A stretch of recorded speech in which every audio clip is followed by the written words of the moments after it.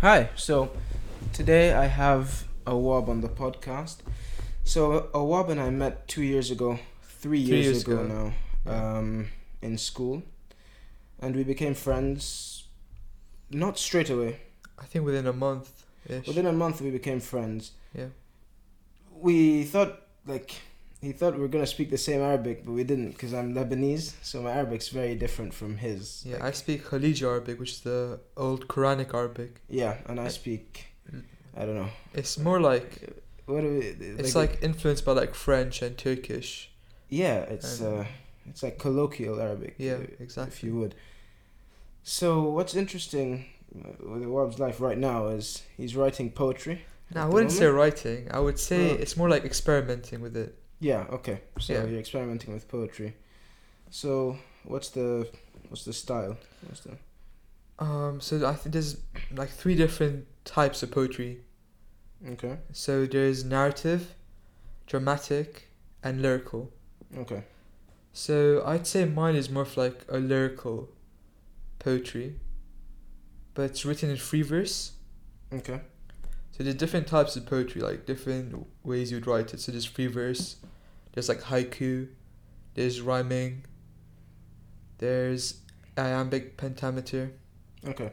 Yeah, but I think for me poetry isn't really about like writing something for other people to read or something that I would publish. It's more as a way to express what you're feeling. It's a way to collect your thoughts, wouldn't it be? Yeah, it's a way to express your feelings and as a good way to describe what's around you and the situation you're in right now. Okay. By situation, I mean like the environment you're in and what's happening around you. Yeah. That's interesting. I mean, I've never written poetry. I don't think I have. I'm I'm not thoughtful enough to write poetry, maybe, or I don't have the vocabulary to write poetry.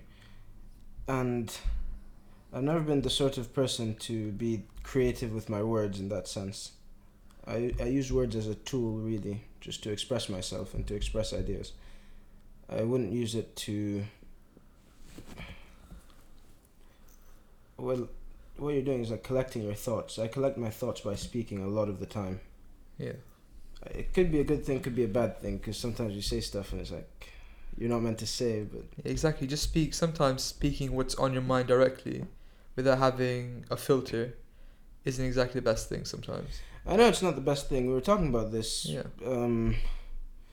but I think it's a good thing for me, anyways. Like, it's better for me to be an open book than to be secretive, or not even secretive. What would it be like? For me to not. So it's better for me to be an open book and just say what I think all the time, because then people know who I am and they know how I think in the first place. You know. Yeah. Yeah, that makes sense. So it just allows me to be free with everyone, just say what I want. Or Yeah. anyways, think how I want. No, I'd say for me it's the opposite. I wouldn't be exactly open or have like all my secrets all out in the open or like everything about me out in the open. Okay. Other than like a choice few people. Yeah. I mean, yeah. Because That's there's the like thing. loads of things about my life that I keep private other than like my close friends that I know. Yeah. I've been talking about. Well, yeah. Obviously, there's some things that you just tell people that you want to tell. No, but there's things about you that like you're very open with people. Yeah. I would say that. I try to do that all the time. I try to Yeah. make a point of it. Like, sometimes it's uncomfortable to tell someone that's just asking you a question and you don't really want to answer, but I force myself to tell them the truth. Well, I try to, anyways, as much as I can. No, that's the thing. I'm not saying I would lie. No, I know. I'm not saying I wouldn't say the truth. I You wouldn't just- tell the truth, but I wouldn't just like be open with them and tell them whatever comes on my mind. Yeah. Yeah. So I Okay. would choose what I say carefully Yeah. most of the times to random people. But if it's someone I'm close to, I'll just be honest and have no filter. Yeah, obviously, it's not. The thing about it is, I'm not just saying stuff. I'm not rambling. I choose what I say carefully, but I say it anyways. I'll tell people anyways. I'll just speak. Yeah. What I try to do now, is usually I struggle to have conversation with people I don't know, right? So what I've been trying to do recently is just talking about stuff that I find interesting, straight away. Yeah, no, I So, remember you telling me about yeah, this. yeah. Yeah. Sometimes it might drive people away, and like, what the hell is this guy doing? It's like, Yeah, but that makes no sense. Like, imagine you just like I meet you for the first time, you just start rambling about physics yeah, or something. Like, we wouldn't have been friends then. yeah. But Like, we still spoke about stuff that we both found interesting. yeah, But but not right away. Not right away though. That's the thing. Hmm. I think there has to be like a build up at least. You have What- to get to know the person a bit better. What did we talk about? We hung out. You played music, probably. Yeah, I think we bonded over music. We like the same type of music. Yeah, you like Afro beats. No, but at the start when you met, we didn't. It was more of like hip hop, R&B, and soul. Yeah, that's something I like as well. Yeah, Like, yeah, I can and then talk about as we came closer, I think in upper six, like early upper six, we got into Afrobeats. that. Yeah, bro, Afro beats are nice, Yeah. man. Yeah, exactly. Who do you like in Afro beats? Obviously, you have like the classics like Davido, Yeah, but I'd have to say Burna Boy or I Wizkid. like Burna Boy a lot. Burna Boy or Wizkid. Yeah, Burna Boy is nice now. Yeah. Like he's blowing up everywhere. He's not only blowing up. He in was on Africa. Justin Bieber's new album. Really? Yeah. His verse was like very short. It was like less than half the song, Okay. but he was still featured on Justin Bieber's album, which is obviously a great achievement Yeah. for East From African. West African. West? Yep, he's East Nigerian. Africa is Kenya. Yeah, yeah. And West African is... Burna Boy's Nigerian. So Yeah. Okay. Repping Nigeria. Yeah. Yeah. Most of the good Afrobeats come out of either... Is Nigeria, and what's the other place? Is it? No, it's not Uganda. Is it Ghana? Are you talking about Ghana, yeah. Yeah, I mean, I don't know any Ghanaian singers or rappers. I just know the Nigerian ones, obviously, because I lived in Nigeria, so I know Davido, I know Wizkid, Burna Boy, Techno. So Yeah.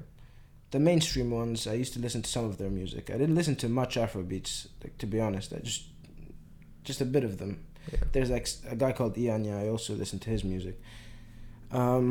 Otherwise, I wasn't really. I actually started listening to Afrobeats more when I met you than beforehand, and I lived in Africa. Yeah, since we would always just like... Most of the time it would just be us like chilling together, just listening to music together. Yeah, it's a nice thing. Music, Yeah. music's interesting. I mean, Music is basically poetry as well, isn't it? to some degree, I Yeah. guess. Depending on the music, Yeah. it is poetry Hmm. as well. Yeah. So I don't really know. This is quite unusual, like talking with a microphone and it being filmed this time. Yeah. I'm just making like a normal conversation. I'm just ignoring that the camera and microphone is there. I'm trying to do that as well. Yeah. I mean, when it's just a microphone, it's so easy because you just sit there and you, like in your pajama or something, and you're just talking. Yeah. But now, like, yeah, I kind of have to just like at least wear a shirt and. Yeah, no, I was chilling in my like boxers and my Barcelona t-shirt. Yeah. And you don't like them either. Yeah. Yeah. I love Barcelona because I like Lionel Messi. I don't like Lionel Messi as much as I like Ronaldo. Yeah, obviously, that's not. We both disagree on this, and I Yeah. think Messi, if you look at stats, Messi is a better player. But other than stats, you don't have really anything else to go off of. Does that make sense? Well, not really, because when I want to look at stats of a footballer, I look more at a ratio rather than raw numbers. Like, Yeah. if someone's played since they were 18 and they've played like, and they're like 36 now. So sort of, I think Ronaldo's 36, right? He's scored more goals than Messi. He scored like 40 more. He's at 770 or 776. Yeah, I remember, and then he's played a 780. few hundred more games. But he's played 150 more games. Yeah. And the thing that they say about them is, like, Ronaldo played in 3 different leagues, so it takes adjustment. It takes time to adjust and everything. 4 different leagues now, because he started in the Portuguese one. Yeah. But he didn't play much in the Portuguese league. Portuguese, then English, then Spanish, then Italian. But also, like, probably his toughest time must have been at when he was at Sporting, because well, he was just starting off, so he has to pick up the pace, and then, well, maybe his starting time was when he went to Man United, at the start of Man United, because like Alex Ferguson, it's the more skillful you are. Like Ronaldo uses skills to dribble people. He doesn't just use like plain technique. Like Messi uses a body feint and acceleration, deceleration. He'll take you on. Ronaldo uses more of skill moves. Like he does a step over, he does another step over, he does a flip flap, and he can take you on and cross a rabona. A flip flap. Yeah, it's like a elastico. It's you basically hit it one side of your foot and then you hit it with the other way. So like you go like this. Yeah. But the thing with Ronaldo is when Alex Ferguson was having that, the strikers didn't know what was going to happen. So if Ronaldo's dribbling, the striker has no idea, okay, am I going into the box or is he going to do another step over? Or is he going to cross with his left foot or is he going to do a Rabona cross now? It started confusing the strikers. So if you see the development of Ronaldo, the reason he stopped dribbling as much was because he wanted to become a more effective player. So he wanted to impact the game in a way that would reflect in statistics and would actually help his team out. Which is why he's like incredibly successful. And that's why he has a lot of assists. Like at Man United, he started at, I think it was right wing, not left wing. When he went to Real Madrid, he started off as a striker, then went to left wing, then moved back into striker. But when he was in Real Madrid, he became really a scoring machine. Because at Real Madrid, he scored more goals than he played games.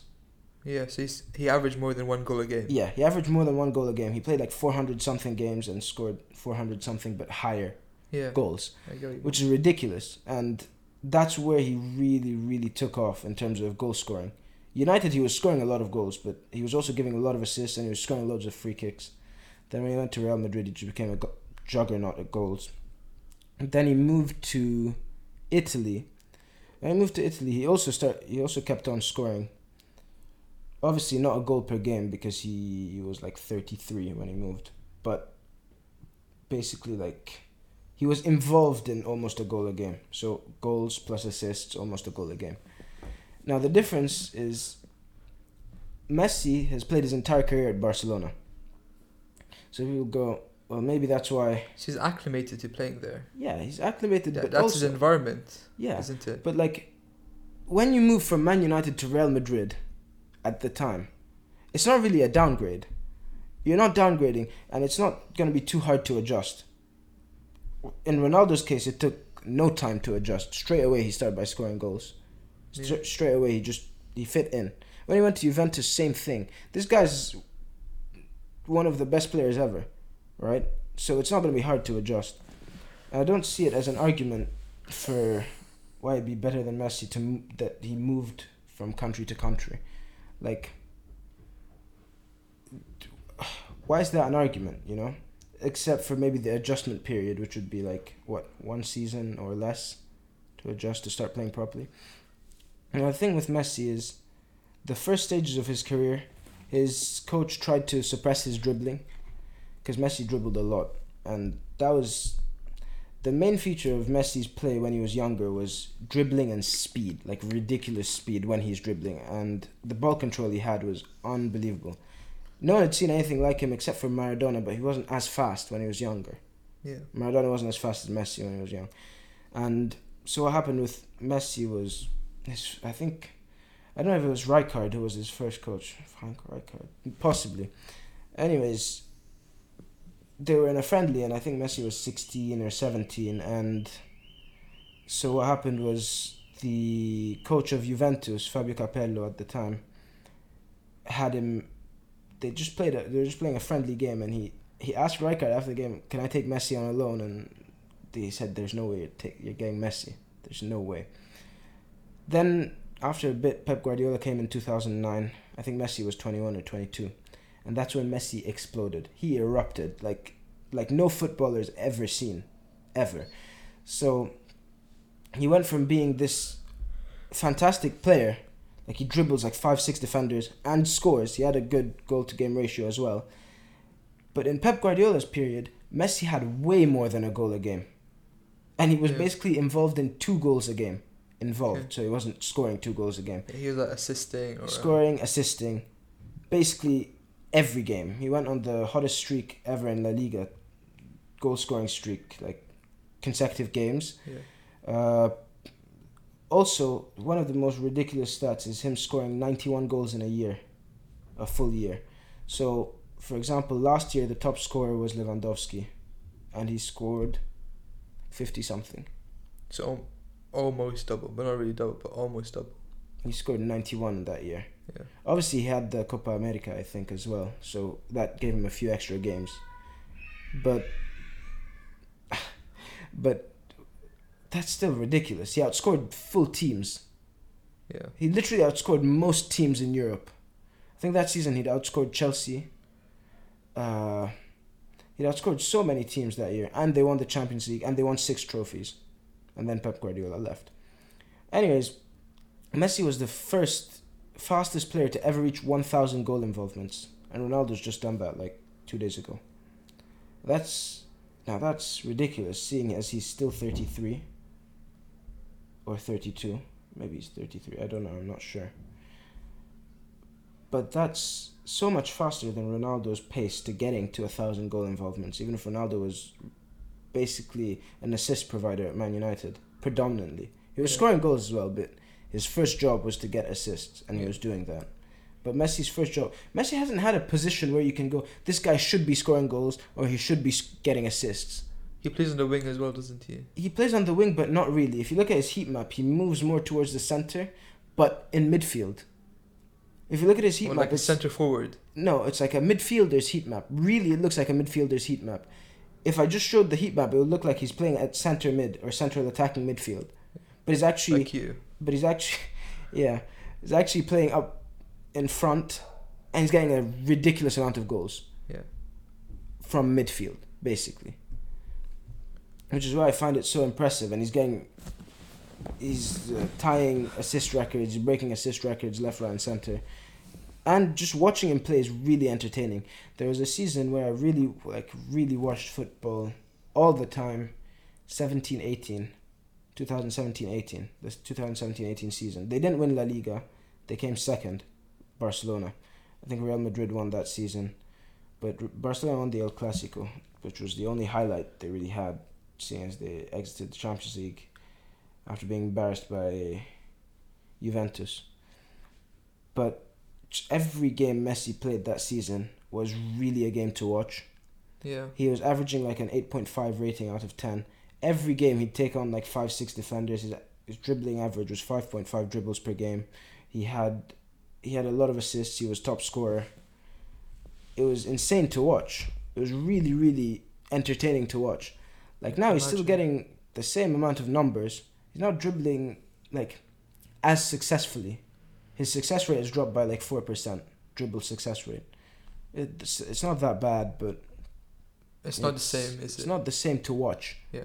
Because when he's taking on defenders, you're like, no one's gonna take the ball off this guy. It's really something to watch. It's really. I think the eye test really sways me towards Messi more than Ronaldo.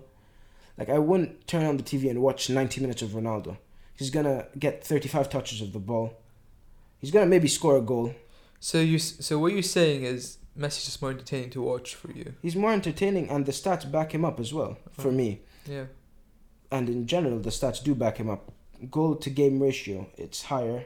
And assist to game ratio, it's also higher. Yeah. And contributions altogether are also higher. Mm-hmm. And the ratio of contributions per game is also higher.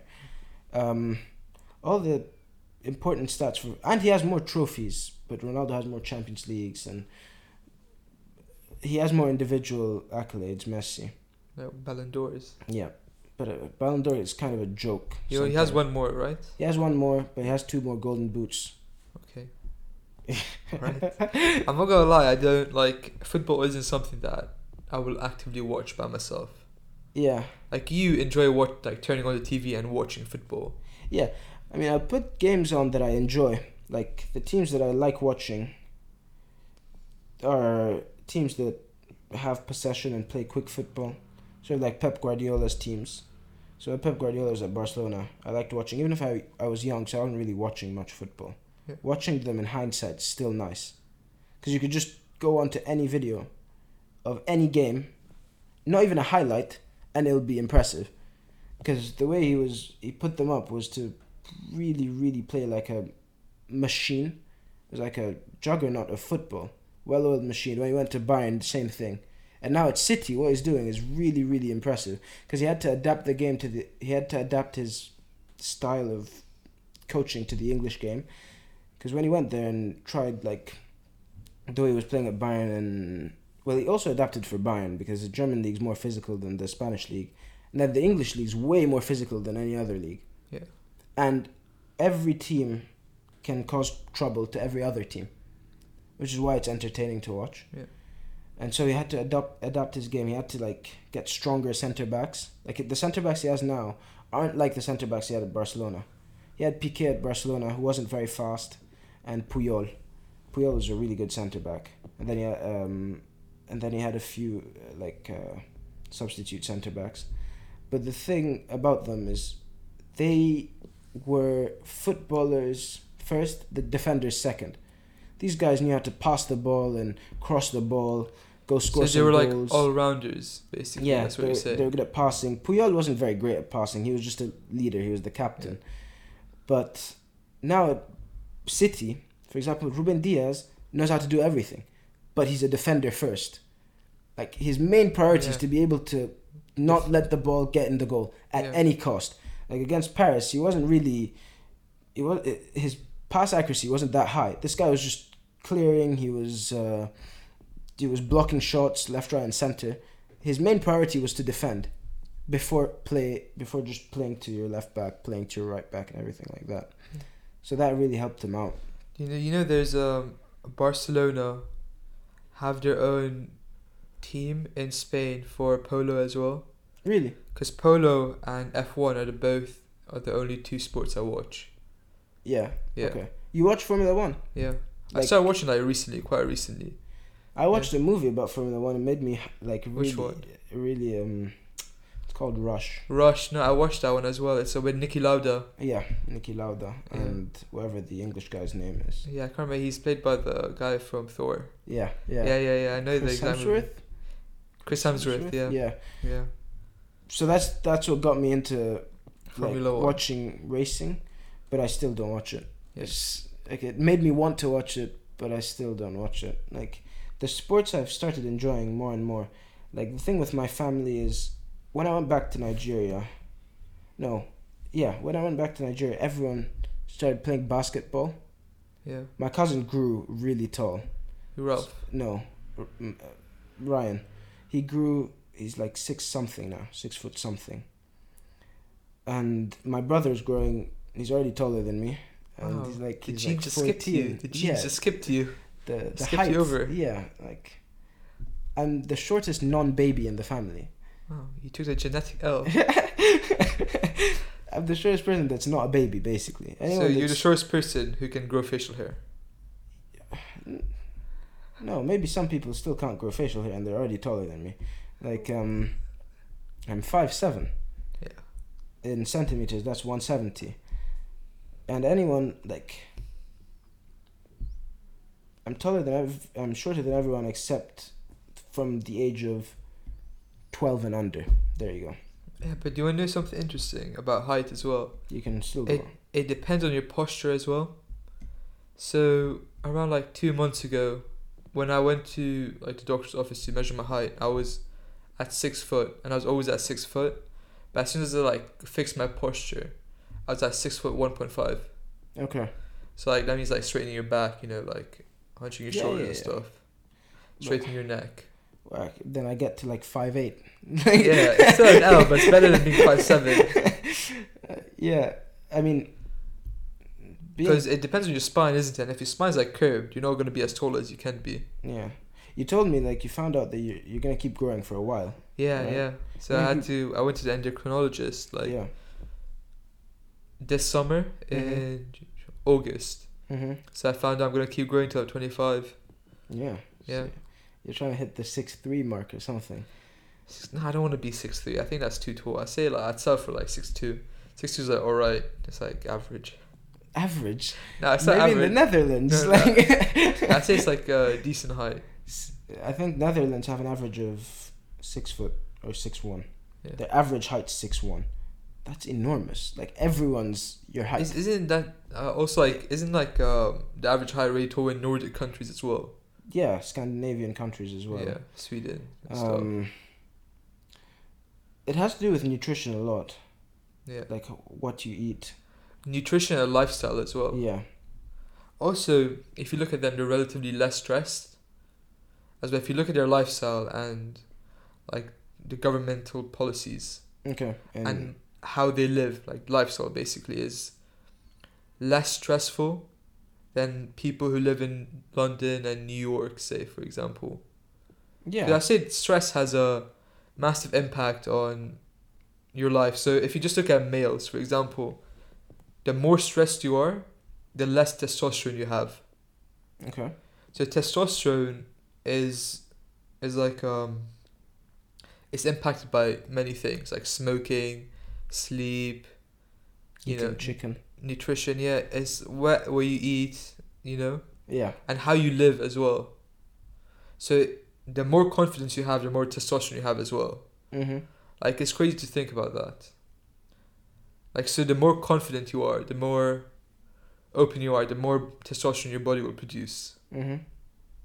Yeah. Yeah. I mean, testosterone's an interesting thing. There are many. What was it? There were studies that were conducted to find out like what affect guys' testosterone Yeah. in terms of just in the moment, like what would make guys. What was it? No, it wasn't testosterone. I think there's a psychologist, an evolutionary psychologist, who wanted to find out what would get guys more excited. I don't know if he was checking their testosterone levels, or whether he was he was getting enzymes and checking something. It's possibly testosterone levels. Wouldn't it make more sense for him to do a brain scan and see what part of the brain lights up? No, but he wanted to do the experiment he wanted to do required having a sports car. Okay. So what he wanted to do with the guys was he wanted to put the guys in a sports car, and then he wanted them to drive slowly in a populated area where there are a lot of women, to find out whether their testosterone would go up because they're in this nice car, so people are more likely to look at them. So Yeah. maybe it'll They feel boost more their confidence, confident, right? yeah. But then he also made them drive on empty highways, just empty highways with no one there. And the results showed that the testosterone was the same both times, which is really interesting because like that means just the fact that you put a guy in a nice car just boosts their testosterone so much to the point where they don't even care if people are looking at them. Yeah, exactly. No, I can imagine that because just enjoying the ride Yeah. as well, just Yeah, enjoying yeah, being in yeah. the car. Yeah. Yeah. Or maybe like it could be Maybe a better way to do it would be to just do the same experiment but with different cars. Yeah, well obviously if they're Maybe. just driving a normal car, testosterone's going to be at normal levels. Yeah. Except if maybe they're driving it fast or something, and then testosterone will go up. Possibly, anyways. Maybe testosterone, adrenaline, because testosterone would be a byproduct of adrenaline sometimes, isn't it? Yeah. Yeah. Yeah. Have you been reading any books recently? Yeah, no, I started this as we were talking about poetry. I started a book by Walt Whitman. It's Walt Whitman is a poet from New York. He's known as the founding father of free verse. Okay. Yeah, and there's this book by, you probably heard of it. You know, Fault in Our Stars. I think I watched the movie. There's a movie for it, Yeah, right? it's like a drama, romance, teen movie, coming of age movie. I think I've watched it, yeah. So there's like these two kids. There's a girl and a guy. They both have cancer. Okay. Basically, that's the gist of the movie. That's basically the movie. Okay. And the author wrote this other book called Paper Towns. Okay. And I read that book, and in that book, Walt Whitman was mentioned. So I was like, oh, interesting. I'll get his book. I started reading it. It's very interesting.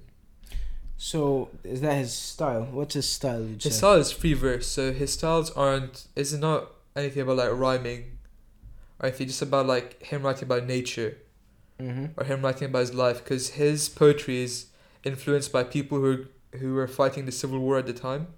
Where? in America. Okay. Because he, as I said, he was from New York. Okay. Yeah. So this was also during the era when Woodstock took place as well, I think. No, wait. No. Okay. So basically, his writing was inspired by the Civil War, Okay. but also it was inspiration for many artists who performed at Woodstock. Okay. You know Woodstock, right? Tell me what Woodstock was like a very big festival of like rock. It's like a hippie festival basically. it is. Okay. Yeah, in 1960s I believe.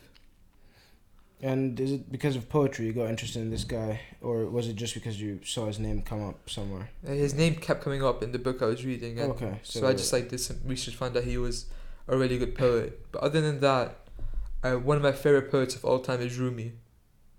He's a Persian poet. Mm. He invented Sufism. Okay. So you know Sufism, right? No. You know those whirling dervishes. I don't know. I don't know much about poetry at all. You need to. No, whirling dervishes isn't even poetry. Okay. It's those guys that dress up in like those dresses, Okay. and they wear like those hats. There's like red hats, and they spin in circles. Okay. And so that's supposed to bring ecstasy to you and bring you closer to God, apparently. Okay. So he invented that, and he's a Persian poet from the 13th century, I believe, and he wrote the Masnavi, which Alright. is one of the best-selling books in America as well, and it's basically his life stories. Yeah, Okay. and his style of poetry is dramatic poetry, so he writes about war, love, and he likes to romanticize everything. So he romanticized the idea of love. He romanticized the idea of war and politics. So tell me what you mean by romanticizing, because I was talking with friends and I don't really know the definition as like in detail. What would you say it is, like romanticizing something or romanticism? Because I want to know what it means. See, Because it might be misleading, like the word itself. yeah, exactly. No, I know what you mean, because I think romanticizing means something else to everyone. To me, if you romanticize something, you would make it seem more emotional than it is. Okay. If that makes sense. Yeah, I was trying to find the So definition. romanticizing means that's less logical, and it's more emotional. Okay. For me, at least. So it's more for love. You do something out of love. You Okay. do something out of jealousy. All right. So it says emphasizing inspiration, subjectivity, and primacy of the individual. So, kind of what you were talking about. Yeah. And then the state of, or quality of being romantic, which just comes back to obviously what you've just said. Yeah. Okay. Because But the thing is, most things in life, sorry, not love. In life and love probably can be romanticized. okay. Like life itself can be romanticized if you want it to be. But I don't think that's true. I think the older you get, the less things are romanticized. The older you get, the more life you've experienced, I guess. Like Yeah. you start having a more, what would it be? Broad and logical view of the world. Yeah. You don't get more logical when you grow up. You get more wise. You acquire wisdom, because there's no correlation between wisdom and intelligence. Yeah. It's a weird thing, because you'd assume the more intelligent you are, the more wise you are. But also, like, But what would you say wisdom is? What, like common sense? it's, would you say it's possibly a combination of common sense and knowing what to say and do when you're supposed to say and do it? Possibly. I'm not sure. It's being sensible in your decisions, possibly. I say this because So you're saying being able to make the right decisions. being able to make not only the right decisions, but there's decisions that are more, depends on your situation. So if you want peace at that time, decisions that are more conducive to peace, Yeah. for yourself and for the people around you, for example. Whilst if you're smart, it doesn't really. There's not a correlation or a direct correlation between intelligence and wisdom. Because also when you're intelligent, it's easier to lie to yourself No, you can create a more elaborate lie for yourself. Yeah, If you think about it. you can convince yourself something that's not true. Yeah, something that someone else wouldn't be able to convince themselves Yeah. of. So that's why if someone is clever and is caught in a bad habit, for example, they can convince themselves they're doing it for reasons that they can reason towards with time. So you can have a logical chain of thought to get back to why they're doing what they're doing, why they're smoking, for example, and they can reason back to it, and it creates a better web of lies that's harder to dispute than someone that's just like, yeah, I'm just doing it and because I'm addicted or because I like it, you know. So they can Because you can rationalize convince it. yourself that it's beneficial to you when it's like clearly not. Yeah, just the lies are stronger Yeah. and they're more elaborate, which allows you to continue believing them. Like, intelligence can be both a virtue and a curse at the same time. Obviously, it can be, it's a good thing because it helps you out in life to be smart. Like, if you think about it, most people that go to university are smart, and I don't mean very smart.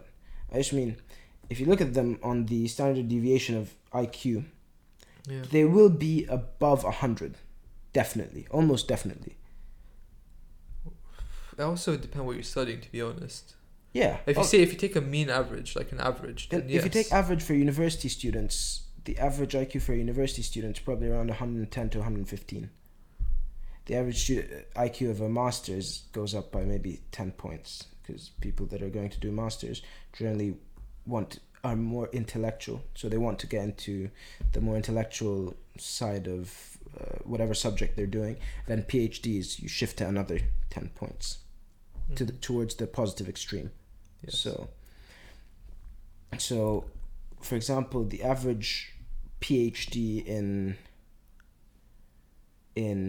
so the average engineer, for example, has an IQ of 135, which is ridiculously high. Only maybe 15% of the population have that, if you look at the positive side of the standard deviation curve. Yes. And that means they process stuff fast, and it allows them to think on their feet. It gives you a on-field advantage to have an IQ that's around that. So the chart,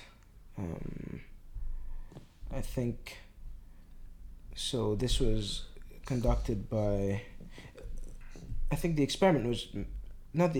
data was collected in Canada, and they found out average IQs of people in general, to find out what that does to people. Like, no, not what that does. So if it would correlate to the type of work they're doing. So, what was it? There was a bracket of 135 or above, or 135. And the people that were in that category were like engineers, chemists, high-class lawyers, that sort of people. So people that are paid to sometimes think on their feet. People who have to process fast. And they have to problem solve, and they can have different questions to solve basically every day. And then as it goes lower, then there are some jobs that become more and more repetitive. Yeah. To not cause that much strain on your brain. Because, for example, and if you go higher, the highest in university, the people with the highest IQs would be the math professors and the physics professors. Yeah, that's understandable. It's reasonable because yes. it's so math and physics are so similar to the patterns you find in logical thought that they almost overlap. So even if they overlap 90%, you find out that most of what's happening is common ground, and that's why their IQs tend to be quite high. Yeah. And obviously I find IQ interesting in the first place because it's a functional method. It's a functional method of measuring cognitive ability. Some people say it isn't, but it actually. So what they do, I think, is they take multiple. You can do an IQ test completely different to another IQ test, and it'll still be a valid IQ test if it's conducted properly. Because all you have to do is get some questions that require analytical thought. So they require a bit of problem solving, and not necessarily in the mathematical way of problem solving. So like, you've seen the ones where they have multiple words, and they tell you, oh, what's the odd one out, for example. Yeah, or the one where they make holes on a piece of paper. Yeah, and they tell you And they fold it, and you're supposed to see how it would look when it's unfolded. Yeah, and you're supposed to visualize that. Yeah. Is because they want to see as much as you have. They want to collect as much information from your cognitive processing as they have, as they can possibly get, and then from that they extract the common. They call it the G factor. Using that, they would then rank order you on a list of people. So the bigger the sample size, the more accurate the score will be, and then they rank order you. And then the higher you are, obviously, the higher your IQ will be when it comes out, and the lower you are, the lower your IQ is going to be. See, many people say that the university system is unfair because where you go to university is based on what you write on one piece of paper at the end of the year. So would you say that they should factor in where your IQ is when giving an admission to university? I don't know if they should factor in what your IQ is because, for example, if someone works hard, if someone's a hard worker, Yeah. you can basically work hard enough to push something that you'd call sort of, in inverted brackets because it is not entirely accurate, your functional IQ by 15 IQ points. So if you work harder than someone else, you can work the equivalent of 15 extra IQ points. Yeah. You understand? So if someone has an IQ of 150, someone has an IQ of 135, but the person with an IQ of 135 works much, much harder than the guy with 150. Yeah. They can have the functional equivalent of 15 IQ points, which just brings them back to basically 150, you know? So I don't know if they should do IQ tests. I think they should. So admissions test is a good way of doing it. The way, like, you know, Oxford, Cambridge, and I don't know about American unis, if they do entrance tests. They kind of do SATs, right? Yeah, they do SATs, there's also the ACTs. Yeah, so they have. Those are sort of IQ tests because you can extract. And then also most universities you apply through Common App. Yeah. And through the Common App you have to write your own like personal essay, which puts like a it's a personal touch. Yeah, personal statement. But for every uni, different. It's different. And it's different questions as well. Okay. So if you apply to the UC, so University of California's, they have a set of different questions that you have to do. Okay. You have to write like 800 words each or 500 words each. Yeah. Something like that. I think. What's it called? Imperial has I think the closest thing to an IQ test once you apply and if you get into the interview stage, because they really have something similar to an IQ test. I mean, I haven't done it, but I've heard people talk about it, and it's quite similar to what you'd see in IQ tests. Yeah. Like they ask you analytical questions and you're meant to answer them. That's the same for London Business School. So Really? LBS is it's top 3 in the world for business and economics. Yeah. So both of them, and but they only do masters and majors. Okay. So when you apply for a master or major, you have to do their own entrance exam. Yeah. Which has different stages. So there's essay writing stage. It depends on the course, obviously, but there's a essay writing stage. There's like analytical and cognitive stage. Okay. So, which I think would be probably similar to an IQ test. Yeah, all of those together becomes similar to an IQ test because and they also have to see. There's also like a mathematics portion. Okay. So you have to revise for all of these and like study all of these and do the exam. But see, for the cognitive and analytical side, you can't really revise it. You can. It's more like common sense. Yeah, but you can also familiarize yourself with it to a point. True. Even if, because if you've never seen it before, you don't even know where to start thinking in a sense. So just to familiarize yourself with it, you just go on just any non-verbal reasoning test, look at it a bit and find out whether just what's going on, you know, and it just helps you in anything to familiarize yourself with it, you know, even if practice isn't going to help too much. Oh, you're going to find this interesting. In the 1990s, Goldman Sachs, which is an investment banking firm, used to give out IQ tests to junior incoming analysts. Okay. So the analysts who would start, like junior analysts who would start in summer, would have to do an IQ test before they entered. Okay. so they could like look at your cognitive ability. You know, they banned IQ testing in. They banned IQ testing from firms in, I think, in America or Canada. So what they do is now they just found a way around it, and they just call them general cognitive ability tests now. Basically IQ tests, but just legal. But they need to do them just so that they find out, because you need to find out if someone's going to be either a liability to your firm, or they're going to bring in money, if they're going to be an asset or a liability. Yeah, if they're going to be an asset or a liability. Exactly. It's important. That's how firms operate. If you want a firm to be successful, you need to make profit, you need to make money. Yeah. You can't just, it's not a charity, is it? Yeah. Exactly. And another thing I found interesting when I was like doing my internship at JP Morgan, they did because I didn't go through an interview stage. Okay. So they gave me like a mock interview, so how it would be for a real candidate. Okay. Because I was summer intern. So one of the questions that my interviewer, this woman named Mrs. Stumer, liked to ask at the end of the interview was, tell me a joke. Okay. And 80% of the time, the person would not be able to tell a joke because they would be so bewildered. Yeah. That she's asking me to tell me a joke. Because that would show that you can think on your feet. Yeah. And that you're more relaxed and not too uptight. Yeah. I mean, it'd be weird to put someone on the spot and tell them to tell you a joke, right? Because sense of humor is also not a thing that everyone has.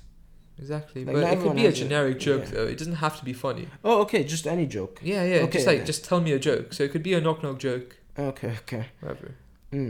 That's like an icebreaker at the end of the conversation, just to find out whether your brain has fried or whether it's still functioning, right? That's interesting. That's an interesting way of interviewing people. It also must help sort them out for her. Exactly, because there's thousands of candidates, isn't there? Yeah. I mean, I find IQ very interesting because, in America, you can't be inducted into the American Army with an IQ of less than 83, and that's in America. That's around 15% of the population. That's a lot of people. And so what do they do? Because you can't get inducted into the American Army to do the most basic job that they can find for you, because they think you're more a liability than an asset. So what can you do? It becomes hard. I think it's... You could work extremely menial tasks. The thing is, you have to do something repetitive and... Ice cream scooper? Something like that. I mean... It's menial tasks, basically. Yeah, it's unfortunate that we have such variance in humanity. It's not unfortunate, but it's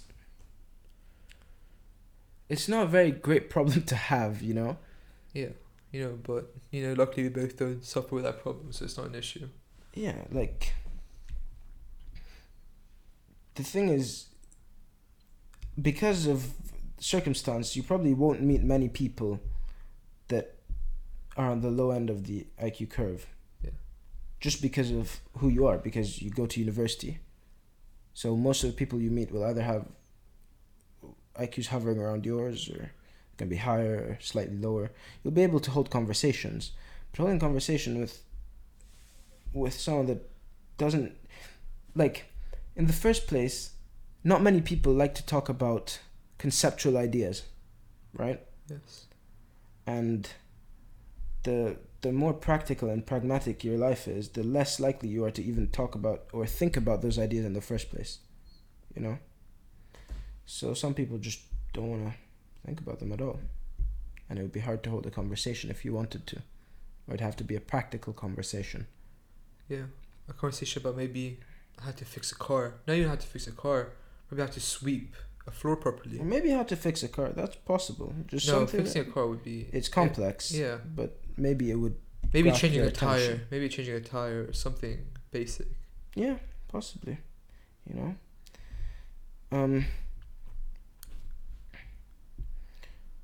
mean, I really do find cognitive testing interesting. Psychometrics. I wouldn't pursue it as per... I wouldn't go into psychology to do psychometrics as a master's and then be a psychometrician. but I still find it interesting. Wait, Nabil, I have a question for you. Yep. You've changed what you want to do at university or higher education Yeah. over the past few years. So when I met you, you wanted to be an architect. Yep. And then you wanted to become a physicist. Yep. And now you're doing engineering. I still love physics. So I'm like confused. Like, what do you see yourself? What do you see your life being 10 years from now? So when you're 28, where do you see yourself? That's a loaded question. First of all, I want to see what I would like to do in university. What I would like to do in university is physics. I find it more interesting than engineering because I like the concepts. I like grasping concepts more than I like learning about materials, for example, because materials is a part of mechanical engineering, for example, that you have to do. And you have to do a lot of practical work and stuff like that. I like theoretical work, so I like thinking about ideas a lot. What I think, I have very elaborate, it's not elaborate, well, I'll say it. I was thinking, best case scenario, I do a physics bachelor's or master's, so 3 or 4 years of physics.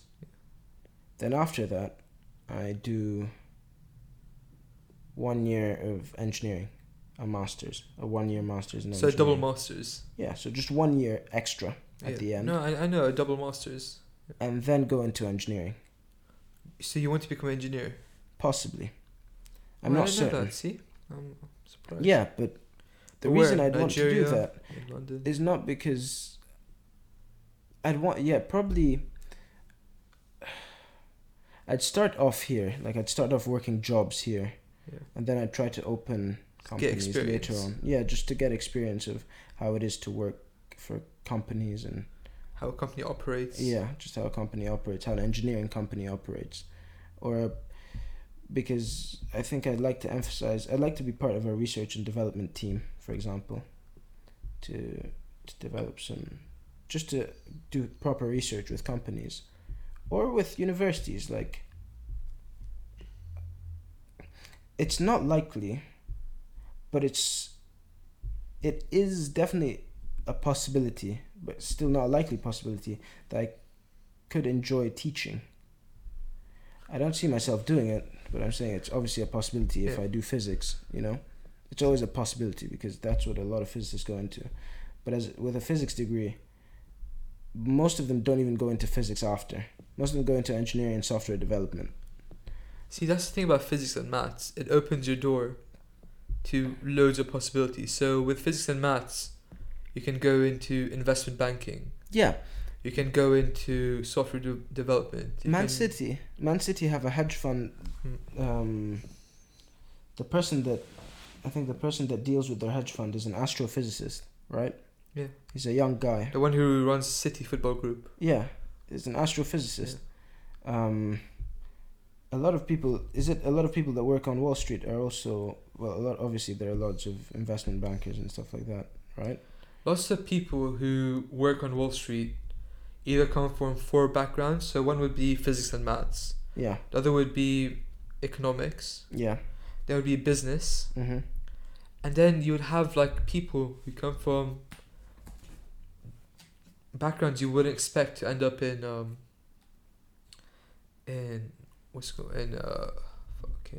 investment banking. People who were doctors. Okay. Lawyers. Yeah, I think lawyer would be It's one not of the common outliers. Yeah, even doctors. Like, imagine you're a doctor and you just go into investment banking. But I think... But it'd be easier if you come from a finance or mathematical background, because it gives you like a quantitative outlook. But the thing, you see, what I like about physics, right, is... I like a lot of things about physics, but this is a practical aspect of it. You can be... When you're a physicist, you kind of have to be a good mathematician. You have to be good with numbers anyways. So maths and physics go hand in hand. Yeah, but if you're a mathematician, that doesn't necessarily make you a good physicist. Yeah. because physics also you need to deal with concepts. So there are loads of math courses in physics, but there aren't many physics courses when you do a math degree. I don't think there are any physics courses if you do a math degree. I'm not sure. Yeah. I haven't really looked into a math degree. But it would depend on which type of math you're pursuing as well. yeah, like Statistical, mechanical. pure. There's some people do pure math.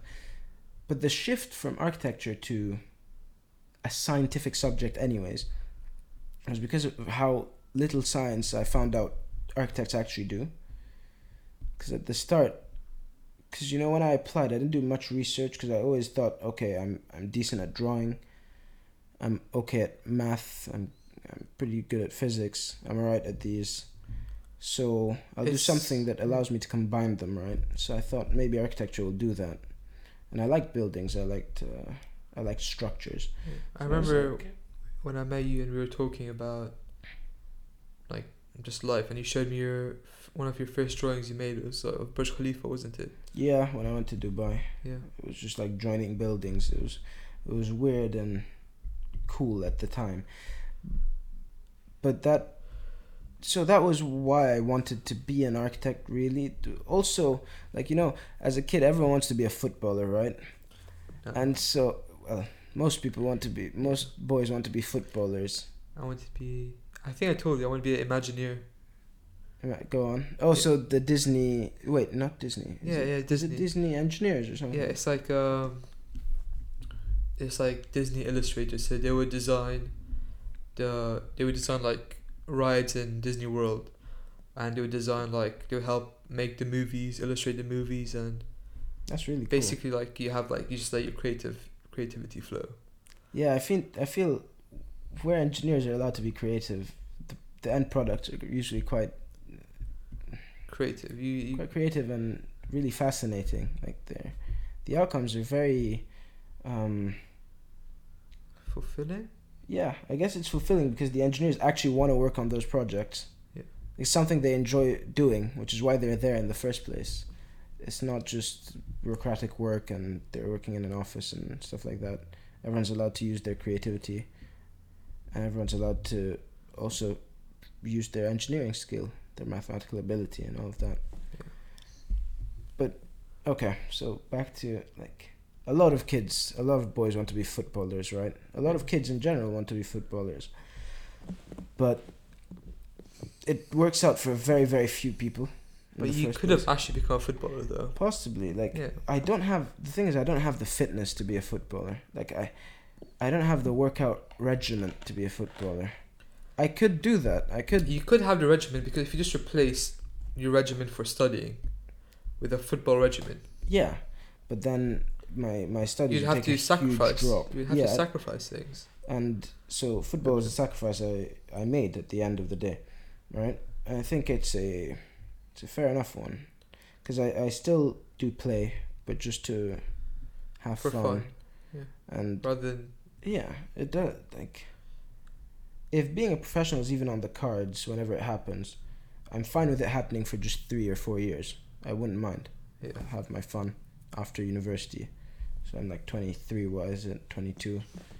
Just play for like 2-3 years, and that's it. Like, if I am to ever play professional, first of all I have to become fit again, properly fit. I have to get my cardio up, work on my technique, and then start playing again. You know, I can't just go in and play for a team. That's not how it would work.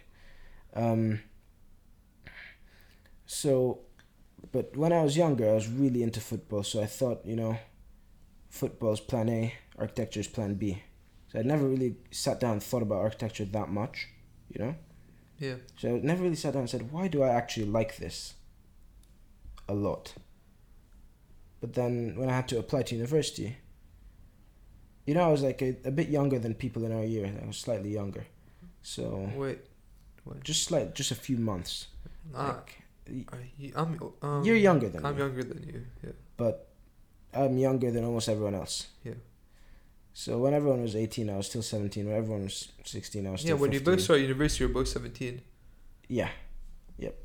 So what happened with that is... So I'd always been like, okay, I'll play football because I'm younger. I'll play football, hopefully professionally. And if that doesn't work out, I'll do architecture, right? So I used that and I applied for architecture to universities. But what I found out, there were moments that were crucial in making me find out that I didn't want to do architecture. One was, I think I said moments, but there's one really crucial one. You remember when I was doing the drawings for UCL? Yeah, I remember the watercolor drawings and some of the the 5 drawings. I remember they were really good drawings. Yeah, they're really creative as well. Like the one of was it big school and there was like people playing football and then a wardrobe that opened. Yeah. So first of all, I really didn't enjoy doing those drawings. I really, really didn't enjoy doing those drawings. Really? Yeah. I remember you would stay up till like 1 a.m. at night doing the drawings. Yeah, because it's... Was it more because you had to? It's because I had to, but also I also like doing stuff properly when I'm doing them. Yeah. You know? So if I'm going to start drawing, I want to finish it and make it good. Yeah, I agree with that. That's something I would do as well. Yeah. But I didn't enjoy doing it. I wasn't like, oh, okay, this is fun. This is my idea of fun. I had fun in many ways. I had fun playing football. I had fun with my friends. I had fun doing math and studying for math exams and doing math tests. I also had fun helping people out with math, you know. Even if I wasn't doing the most advanced mathematics, it was still something I liked doing a lot more than drawing. Like, I can probably count the amount of drawings I've done in my entire life, you know? Really? And most people that are applying to something like architecture or art can't be able to count how many drawings they've done their entire lives, you know? I can't count how many drawings I've done in my entire life. Most people that don't know how to draw have done more drawings than I have in my life. I know. I can count how many paintings I've done. I've never painted. Really? I've painted probably like once and it was really bad. It wasn't good. I painted 7 paintings. Yeah, I've never painted. Yeah. I don't see myself painting either. I think if there's anything artistic I'll do, I want to learn how to play the piano. Piano, yeah. You want that too, don't you? Yeah, I know. Yeah. I know how to play what's called Twinkle Twinkle Little Stars. But that's like very basic.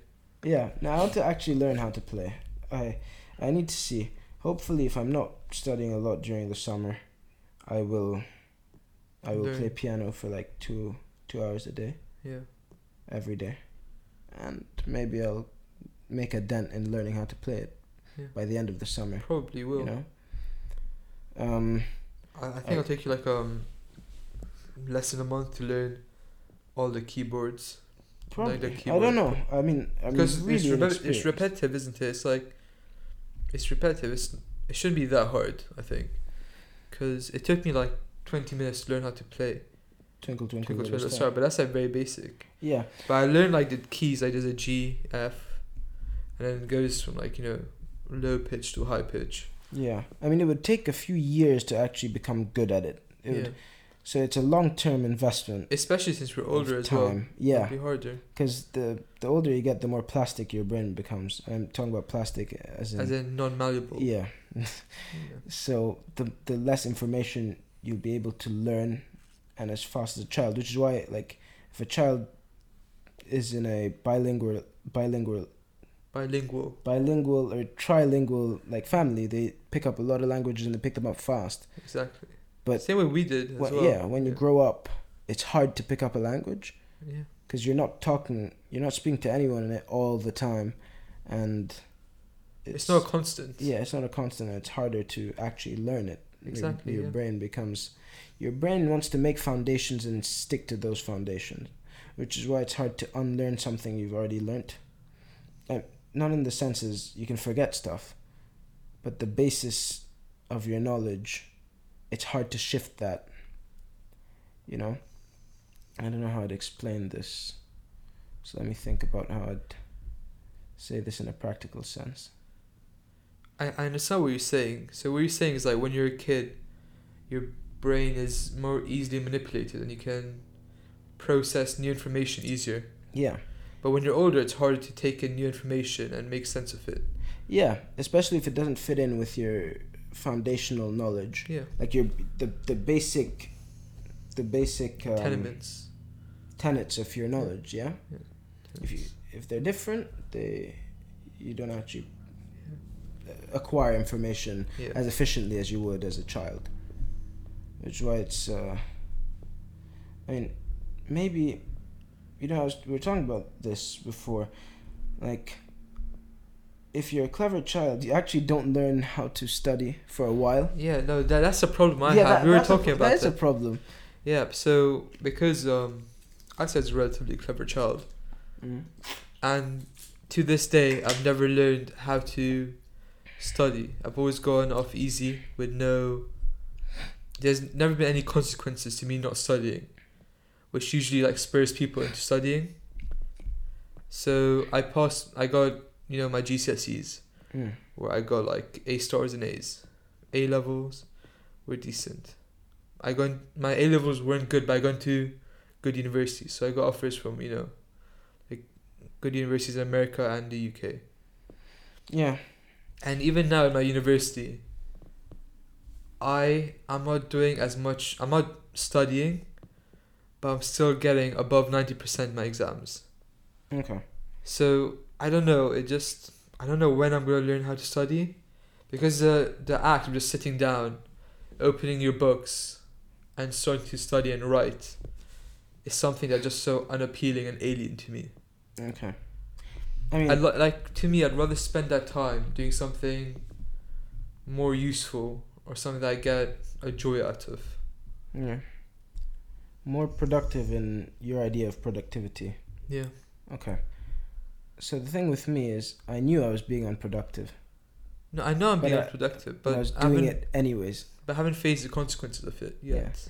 Yeah. I mean, so what happened, I was in the French system till about year 13, 12. So till year 11. Year 11, so GCSEs. I was in the... class T. No, class 2. Okay. So till year 11 I was in the French system. All the years up until year 10, I was an easy person to teach. I picked up information. And when it was time to study, I studied. Like when I needed to finish my homework, I finished my homework.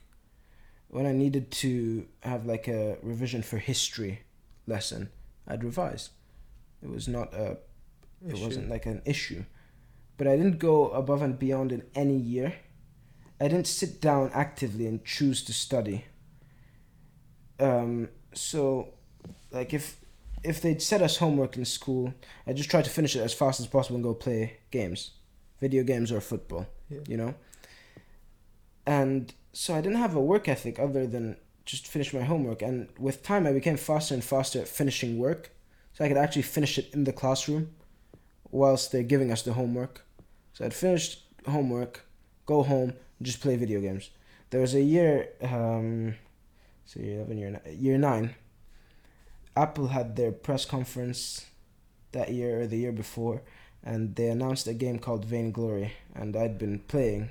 Now, I used to love watching the Apple press conferences, right? I really, because I got hooked when I used to, I don't know, maybe when I was 11 or 12, I started watching Steve Jobs' press conferences, and I really enjoyed them, the way he introduced the first iPhone. So this was me as a kid. I was like, and also, like, awesome. Speaking about Steve Jobs and Apple and Steve Jobs aren't that famous solely because of their product. It's because Steve Jobs was a marketing genius. He was very good at marketing. He's one of the best marketers in our lifetime. And that's the reason why he's so successful. It wasn't because of, the Apple was a great product. There are phones out there that are better than Apple. Yeah. Probably at a better price as well. Yeah. But just the way he marketed Apple and the brand he created around Apple. And also he knew what to get his his engineers to concentrate on. Yeah. Like he really focused on user interface. The size, how sleek it looked. Yeah. That was important. Yeah. Because if you pay a premium, your phone better look slick. You know? Exactly. And like there's a famous story of him.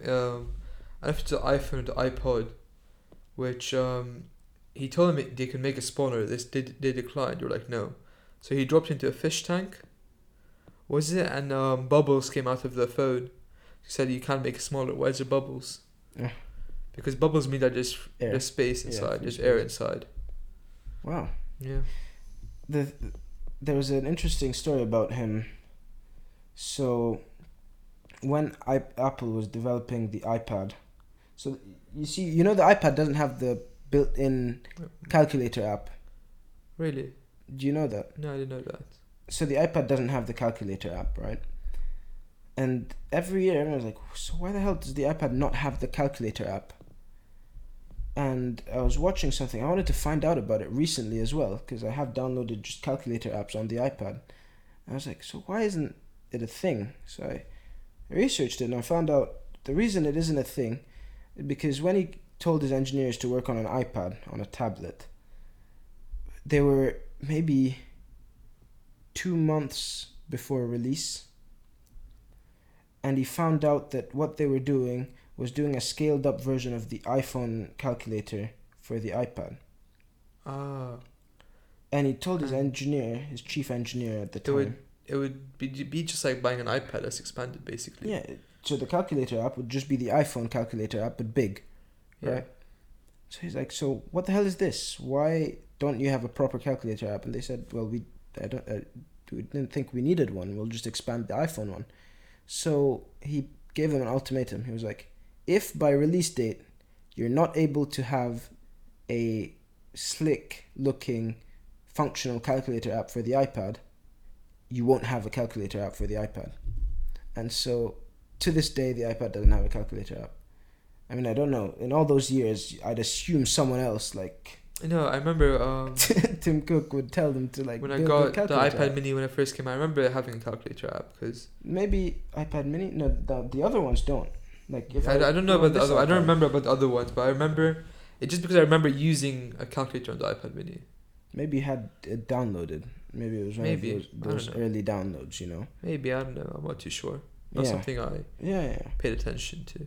I don't know. Maybe the iPad Mini possibly could have had a calculator app. I can't remember. I mean, I've never had a calculator. I remember app it on was my the iPad. calculator app because of the colors, isn't it? It's like the orange, Yeah, but that's not white, and black. But it was. I remember it being the the Apple one. calculator app. I'm like 90% sure. Yeah, I can look it up. I don't know. Let me see. Yeah, but before that, we were talking about work ethic. Yeah, I'm gonna come to that. So, yeah, you were talking about your iPad having the calculator app. iPad calculator app. So let's see. So, Apple iPad still does not support the iPad with its basic calculator app. So, Even the iPad Mini. it's never had a calculator app. So you can download free calculators, but the iPad's never had a calculator app. Oh. Yeah, we were talking about productivity. So basically, when Vainglory came out in year 9, yes, but when I started So playing it in fifths, year 9, basically. no, No, not fifth. Sorry. Removes. yeah. Removes. So I was 12 and I had a friend group, and I got everyone hooked on the game. All of my friends. Yeah. We'd like go to each other's houses just to play this game together. And it took a huge toll on everyone. Studies. Except yours. No, it took a toll on my grades slightly. Like I had a maybe 1-2% decrease in my average. But I was still first in the class, which is good. That's Right? what you wanted. Yeah. There was just one time it really was bad because we had a substitute math teacher that came in, and that's what we were getting into trigonometry, so cosine, sine, and tangent. And I paid zero attention in his lessons because he had a really thick accent, and Monotonous voice. he was loud and everything. He didn't have a monotonous voice, but it's just I couldn't listen to him because I didn't know what he was saying, right? So I didn't pay attention. I didn't make notes for the trigonometry lessons. So what happened after was the teacher, the actual teacher, the main teacher, went for like every year in the French system. The teachers have to go for like they call it formation, which they have to go Teacher training. teacher training. Yeah. Every no, year. I think most schools have that. Yeah. Okay. So he went for his teacher training, so they had a substitute, and it was a guy that we'd never seen before with a really thick accent, so I had no idea what he was saying. Anyways, I think that's when we learned cosine and sine. I might be getting it wrong, because my memory on really old memories is quite bad. And so It's not a very significant memory either. yeah, so, well, it is a significant one because it's the only time I really got a bad grade in a math test. Oh, okay. So what happened was the main teacher came back and he was like, okay, you'll have a test this week about trigonometry. I'm like, yeah, of course, whatever. Yeah. I was like, yeah, sure, Yeah, whatever. okay. We'll have a test. Okay, yeah. So everyone had agreed that we're going to protest the test on the day of the test, right? And what everyone didn't tell me was everyone was actually looking at their notes to actually learn trigonometry. So everyone learned what was going on. I was just sitting there like a dumbass. I was like, yeah, sure, we'll do a test. We'll do a test, of course. Yeah. And so we got to the day, and I was like, are you guys ready? We're going to protest it, right? Because we usually, at the time, we could get some tests cancelled like that if no one was ready. Of course, the teacher doesn't want the average of the class to be 5 out of 20. Yeah. Because our tests were out of 20. So Yeah. Okay. So 25%. yeah, You something want like that. 50%. So- plus. So I was like so sure that the test's going to be postponed and I'll have time to revise for cosine and sine and that stuff, right? So yeah, okay, it's gonna happen. We're walking into class. The bell rings after our break. Everyone's Nabil, we're gonna get this test postponed. Everyone's like optimistic. Yeah. And so as we're walking into the classroom, we're like, sir, I'm the spokesperson this time because I was the catalyst in You're the leader. wanting to protest the test, right? So I go up to, sir, can we not have the test? No one's ready. And we didn't have you teaching us this topic. Yeah. So he said no, right? He just said straight up no, and there's nothing you can do to convince me, right? And I was still there waiting for people to back me up because we were all standing and I was the first person in the line to walk into the classroom. I was like, yeah, okay, so these guys are going to now start telling me like, oh, I'm not ready and I'm not ready and we're going to have 18 students. Yeah. Everyone's going to be like, I'm not ready, right? They didn't do that. They just all walked in. I was just standing there alone like, oh, okay, this isn't going to be good. This is not going to be good. I hadn't made a single note. I didn't even know what cosine meant. Yeah. I didn't know what cosine meant. The first question was just finding cosine. It was like a tree and you're standing somewhere like across the tree. It was so basic. No idea. The only thing I wrote on that test sheet was my name.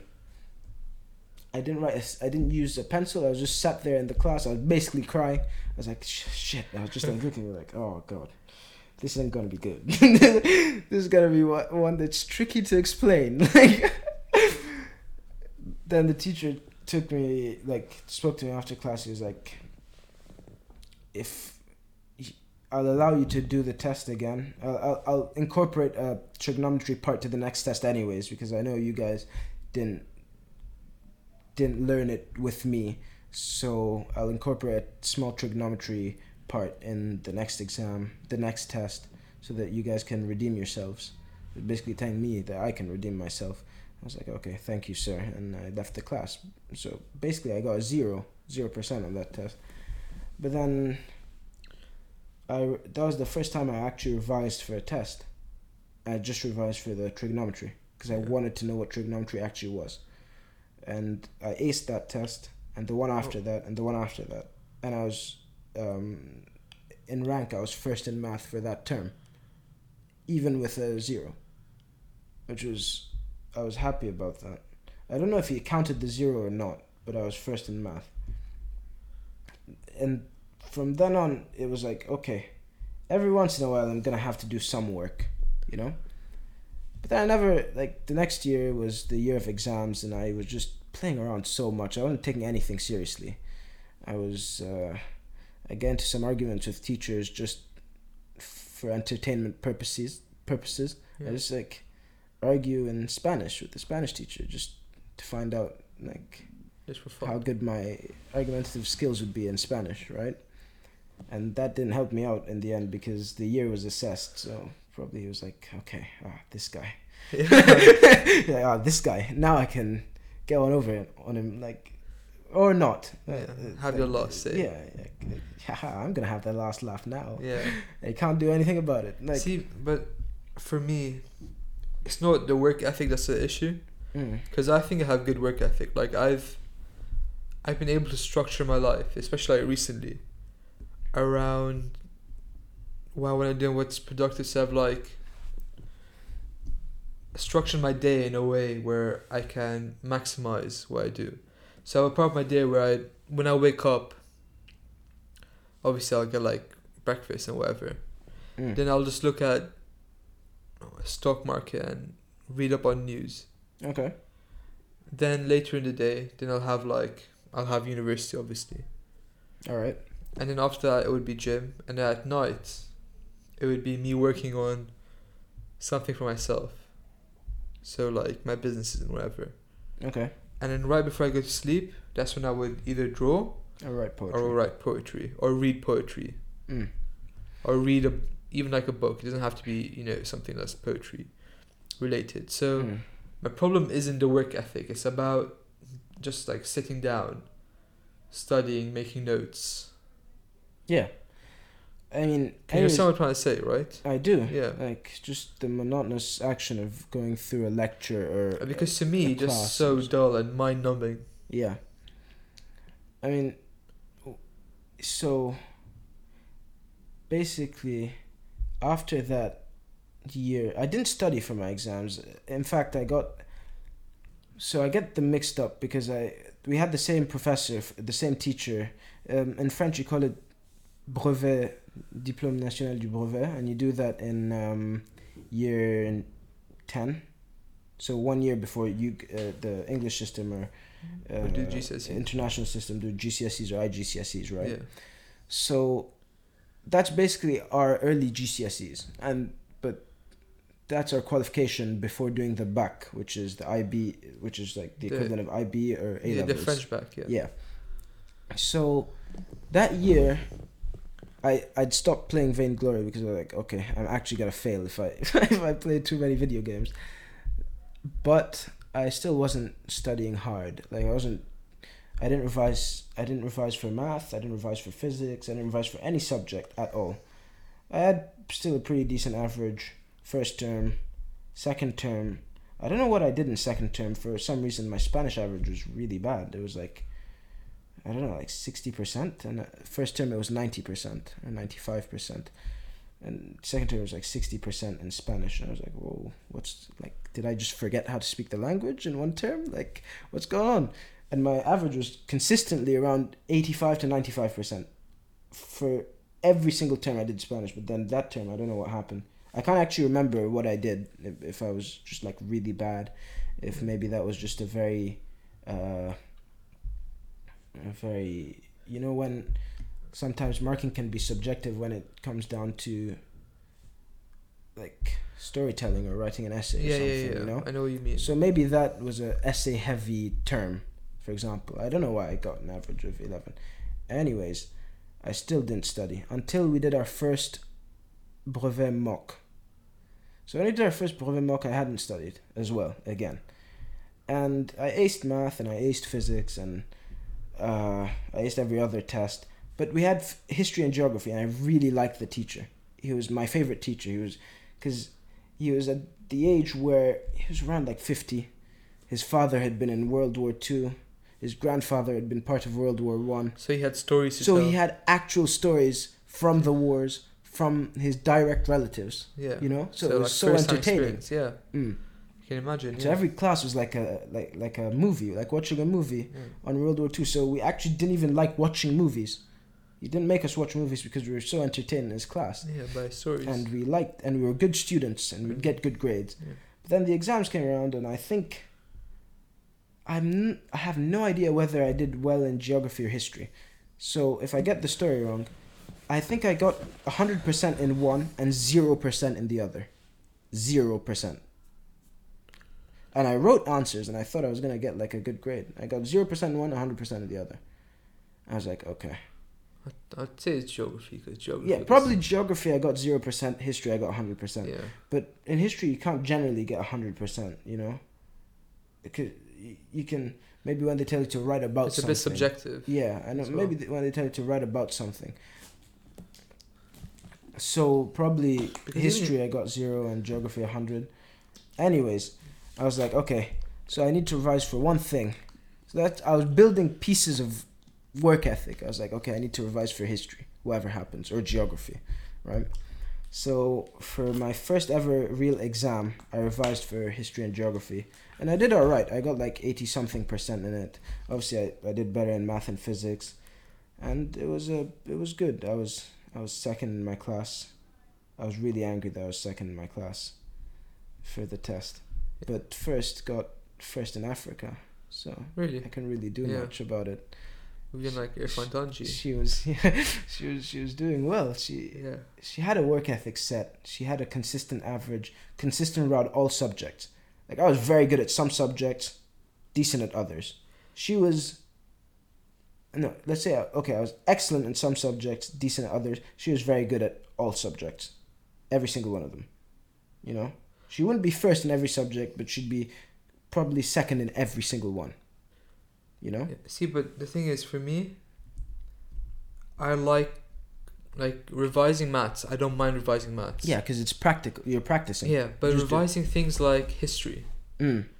or like English was just like difficult for me because I didn't want to do it. So the reason I think I was able to pass all my exams and I still do get good grades, like above 90% in university and A's and A stars at GCSE, was because I was good at consolidating information. So if I would just like semi-pay attention in class, understand what's going on, but I wouldn't write anything down, I would just like remember it. Okay. And that's it. Yeah. I paid a lot of attention in class, which is what allowed me to be lazy at home, you know. I almost never studied, but I was good at like writing my stuff in class, preparing for the exercises, handing in work in time, everything like that. But so I got better with time. I just started extracting pieces of what I need to work on as I evolve in what you're saying is you just took it more seriously, basically. Yeah, I started taking stuff a bit more seriously. But I never took stuff seriously, I think. So... Oh, you mean... Okay, yeah, from the beginning. Yeah. No, I liked school. No, like GCSEs. So GCSEs, I missed most of my exams, but the exam that I did sit, so my Spanish writing exam, I was 30 minutes late to exam. Everyone was already doing the exam because me and my friend went to go get braids. Okay. Yeah. So I just remember walking in and we got hoops and stuff and the braids and stuff. So I was like 30 minutes late. So you're feeling cool and everything. Yeah, everyone was just like staring at me. So I walked in late. I was like covered in snow. Okay. I had like hot chocolate in one hand, braids in my head. Yeah. And then I just didn't take it seriously, and I still managed to get an A star in Spanish. Yeah. That's impressive. Yeah. No, I took it seriously. I mean, I liked it. That's why. But I didn't like doing it outside of school. Yeah. That's all. Like I had things I found more important. Yeah, exactly. Like same. That's basically the same as me right now. But then, when I came to the UK, it kind of shifted a bit because just the workload was much more than what it was in the French system, because I was just so comfortable in the French system that I basically had no workload. But would you also say because your freedom was a bit restricted? Because freedom was restricted. So you couldn't just go out and play football whenever you wanted to? Yeah, we had prep sessions. Yeah. But like it's so easy to procrastinate during a prep session. Yeah. It's so easy. You can basically do it all the time. Yeah. And in second year, I think some of our prep session we just like hang out and watch. Second year, I Netflix sometimes. in the second part of the second year. So Yeah.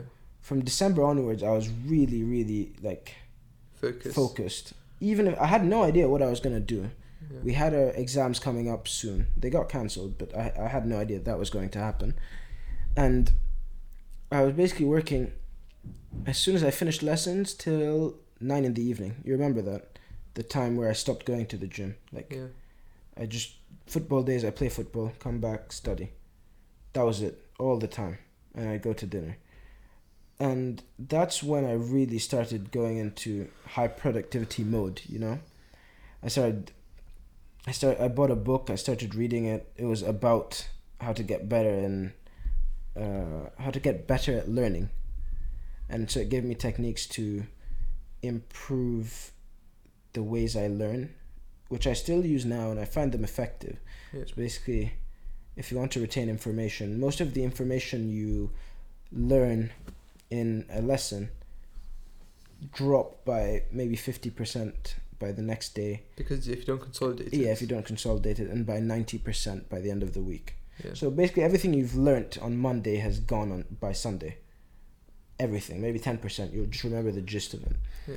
But how you can consolidate that is the same day you do something, you practice that and other stuff that are relevant to that topic. Yeah, they're relating to it. Then the next day you do a bit of practice, even if it's like 10, 15, 20 minutes. And then after a week you do practice again. And then after 3 months you do practice again. The 3 months one is so that you can integrate that into your long-term memory. Because your working memory can hold about 5 important pieces of information. Your working memory, 5 important pieces of information at a time, right? And so if you can get some piece of information into your long-term memory so you can recall them when you want and when you need them, it helps you out so that you can have space to think of relevant stuff and you can have some slots empty so you can bring in something to think about whilst you're in an exam rather than thinking about how you, like, which equation you should use, why you should use it, if there's some tricks to the equation. You don't think of that anymore.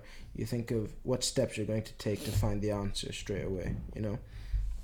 And that really helped me out for our mock, and it helped me out for what I do now. Like, when we went into lockdown, I just started working more, even if I had nothing to work for, you know?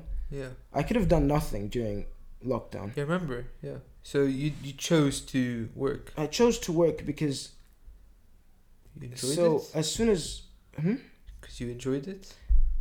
it's not really about enjoying, it's just about doing something. So maybe this is what I've come up with, this is what I've thought of. When I was in school, the reason I didn't work much after school was because I felt productive for enough time in a day to go back and be unproductive. You know? I felt productive enough to take a holiday and not feel bad about not doing anything. You know? So if I studied all year in school, I was a good student. I was around some of the top in my class. I've done what I'm supposed to do. By the end of it, I'm like, okay, I deserve 3 months of holiday or 2 months of holiday, right? So I don't feel guilty about 2 months of holiday.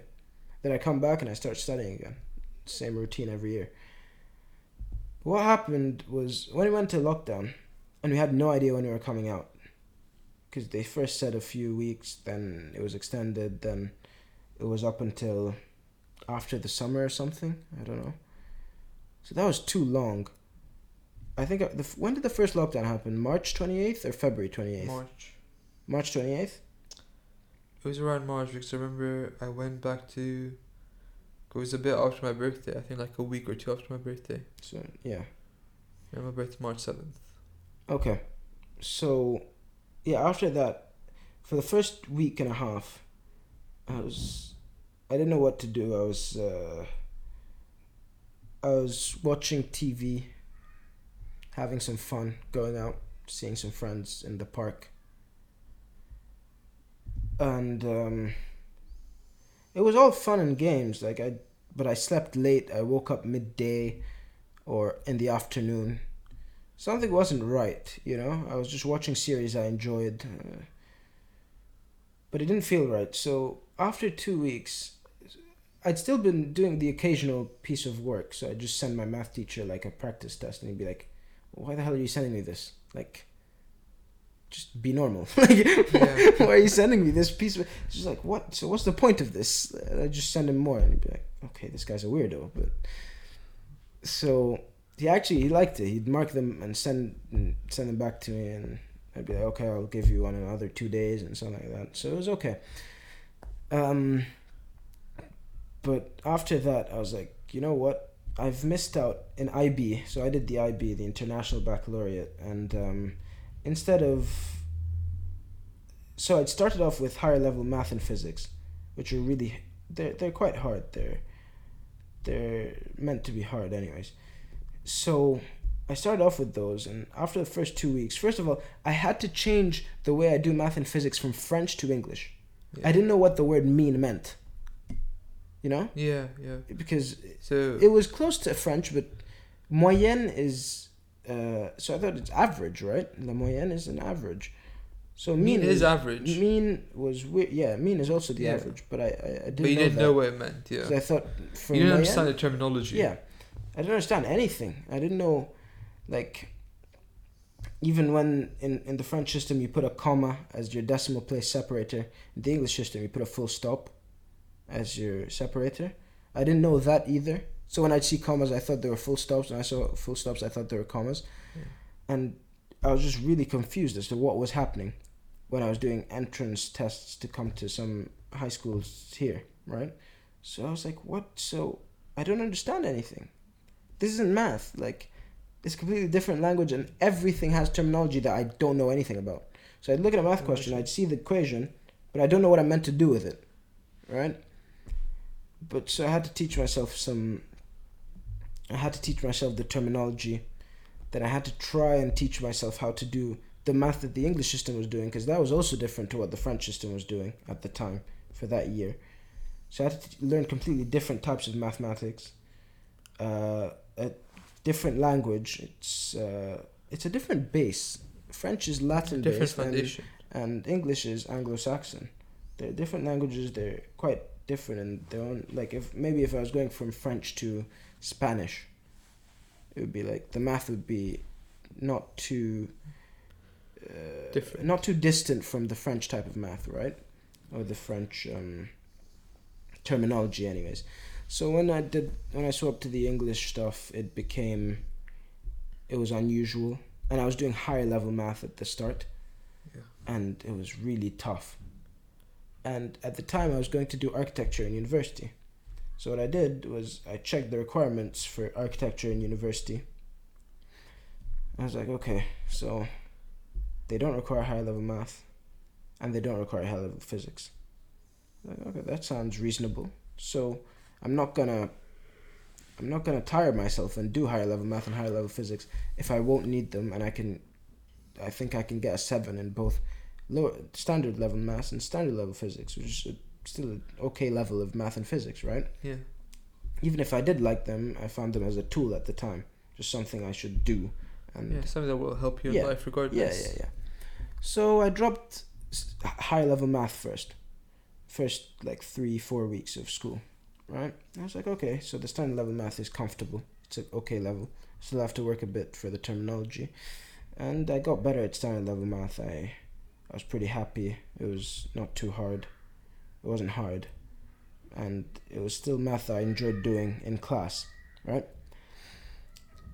But then I think I dropped physics. I found physics more interesting for some reason. I didn't even like physics for what it was then. I just found it interesting, so I kept doing it till the end of the first year, and then I dropped it right before the tests. So I was going to drop to standard and do okay on the tests. But the thing is, the standard and higher level physics are the same curriculum, and then physics has an extension. So I basically just did standard level physics faster, and then the test. So everything that I didn't understand in high level physics was the exact same as the standard level physics stuff, right? So the tests weren't great. I didn't do that well. I think I got either a 5 or a 6, which is a A or a B in physics, also same thing with math. I think I got an A in math, right? So I was upset with that because I was like, I like math a lot. I want to get an A star, the equivalent of an A star, which is a 7. So the next year I It's worked the at highest grade possible. yeah. So I worked on both of them, and in the mocks I got the second mocks right before, like the recent mocks that we do like 3 months before exams or 4 months before exams. I got a 7 in math and a borderline 7, so it's a 6 in physics, but it was like 2 marks off a 7, you know. So I was happy with that. I was okay. So the swap from English to French wasn't easy to make, but I had to adapt. And so after that I just was like, yeah, I remembered physics and math. I like them. By then I started liking them more. For some reason, I just started liking them more with time, right? Like an acquired taste maybe. And so I picked up the HL math book. I was like, let me just go through some of the stuff we were meant to do in HL by myself. I said, I'm going to do the same with physics, because the physics HL book is the same as the SL book. Yeah. But they just have an extension portion that's like a quarter of the book long, right? So I started working on those two. I was like, okay, if I'm not going to do anything, at least I don't want to feel useless. Started working on them. And before you know it, so first of all, I was fixing my sleep schedule. I started waking up around 9, which still wasn't good. But it was better than what was better before. than 1 p.m. Yeah. And this is a 2-week shift, right? So I started working around 9. And I was doing 5 hours. So I'd split it 2.5, the break. And then I'd go out and meet my friends in London. I'd meet George in Hyde Park, have some fun.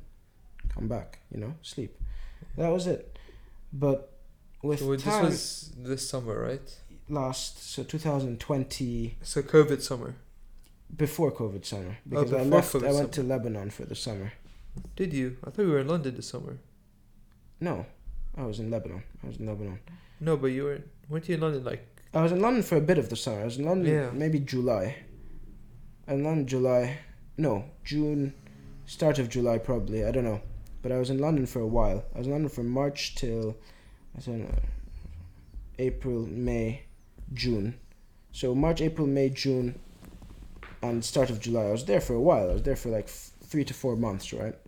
So a lot of it was in London. A lot of my year 2020 was in London. But after that, what I did was, I fixed my sleep schedule. Then I came upon a chapter in the book that I was reading, A Mind for Numbers, it's called. And one section said, scheduling is important. Yeah. Write a schedule for your day.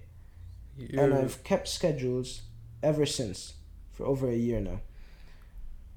But what I did was, when I write a schedule, I like it to be full. So what I did was, I slept at 10, woke up at 6 every day, and worked from 7 so I started trying to work from 7:30 in the morning till 7:30 in the evening. Straight. With like maybe 15-minute breaks. That's how I started it. Like, that was extreme. Like, no, I think I tried 11 hours a day of studying. See, the thing is, you say it's extreme, but it depends if you find what you're doing enjoyable. Yeah, I found it interesting. So if it was something like I find enjoyable, like maybe something to do with private equity, okay, then I would happily spend 15 hours a day on it, which is what I did last week. I just spent 13 hours just looking at this private equity firm. Yeah.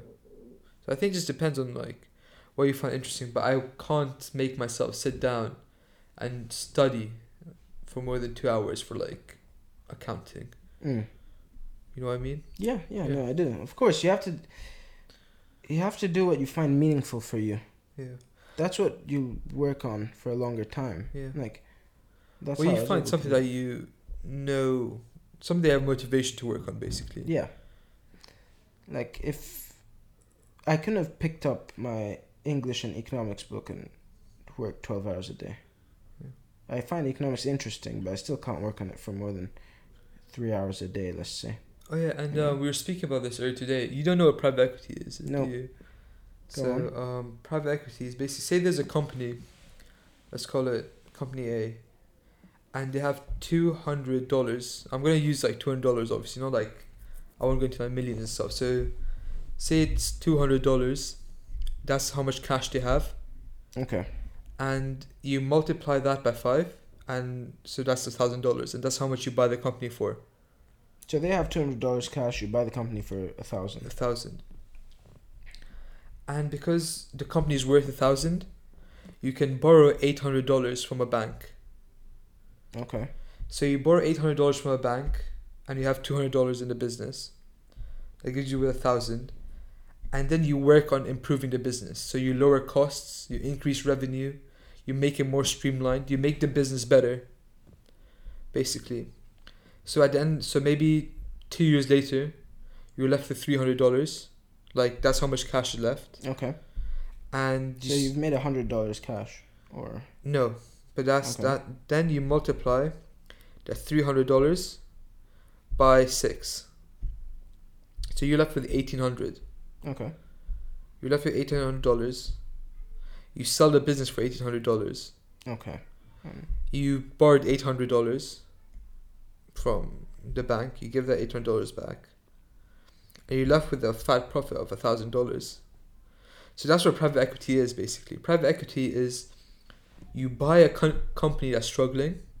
And you help it get back on its feet. You borrow money. You put in your own money.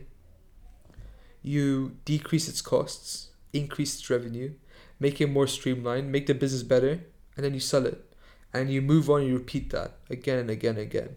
And it's something I find really interesting, and very fulfilling as well. Yeah, I was about to say, it seems like a fulfilling task because you're actually helping people as well. Helping, It's not, it's not about helping people, but It's, yeah. would it be a byproduct that It would be a give byproduct. you- This is why I like it. It's like you would be protecting people's livelihoods at Yeah. the end of the day. You're helping people get back on their feet properly Yeah, and in an effective manner. exactly. Either that or I think hedge funds, like managing hedge fund would be very interesting as well. Or no, hedge fund and venture capitalism fund. Venture capitalism is... So venture capitalism is say you're starting a company, Okay, a software company. alright. You come to me, say I have this idea for this company. Mm-hmm. I want $100 million for you, and you get 50% of my company. So I would Okay. give you that money. Yep, and you'd take 50%. I take 50% of the share, but this is where the difference starts from just like an investor. I would work with you to help you launch the company, to bring it to its full potential. Okay. From the initial stage, which is a seeding stage, to the IPO, Yep, initial Stage. public offering. Yeah. Right. which is when it's listed on the stock market. So from the first stage to the last stage, hopefully, ideally, is I would be working with you. You'd have access to all my resources of the company I'd be running. Mm. And you'd be able to take advantage of that, which is why it's another important thing you have to look at which venture capitalism fund you approach. And if you and the person who runs the fund look eye to eye, you have a similar ethos, Yep. it would help a lot comparing to someone who's not as interested in the business as you, someone who doesn't have like the drive for it, or he doesn't have a passion for it the same Okay. way you do. That Yeah. sounds like a cool idea. Yeah, so That's that's nice. also another very fulfilling thing, to see a company grow from initial to. So that's kind of also your company, right? Like you grow with it. Like there's Yeah, an exactly. experience there that Yeah. seems fulfilling, and you're making money as well, Yeah, which is quite a nice bonus to have. yeah. And then, hedge funds are just about like just investing in things and Yeah. a bunch of different things. Are these things that you'd also learn in uni, or is this stuff you just This is stuff you can't learn in uni. So you have to they don't teach teach yourself. you in uni. They don't teach you this stuff in uni. Okay, so that's good. I Yeah. mean, I find that that gives some hope that I could possibly learn some of that stuff Yeah. before, like. No, you definitely can. I think it's just more about like learning by yourself because no one's going to teach you these things. So you have to go out and try and look for it yourself. Yeah, I'll be trying to learn some. Yeah. Like things I have too many interests for the time I have.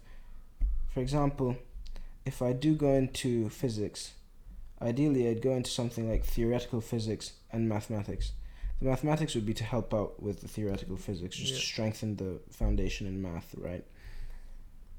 Something like that would require almost all my time. Like a course like that would require at least 6 to 7 hours a day, at least. At best, at most. But would you see an end goal for yourself if you do physics? We've like you said, you want to become like engineer, right? Yeah, but I don't enjoy a lot of things that engineering course offer. An engineering course offers too many things that I find as. It's not that they're unnecessary. It's just I really, really don't enjoy them. They're dull. Yes, I'd rather teach myself those things through either experience or just me teaching myself. Yeah. Buying a book and learning them by myself, because that's also an effective way of learning.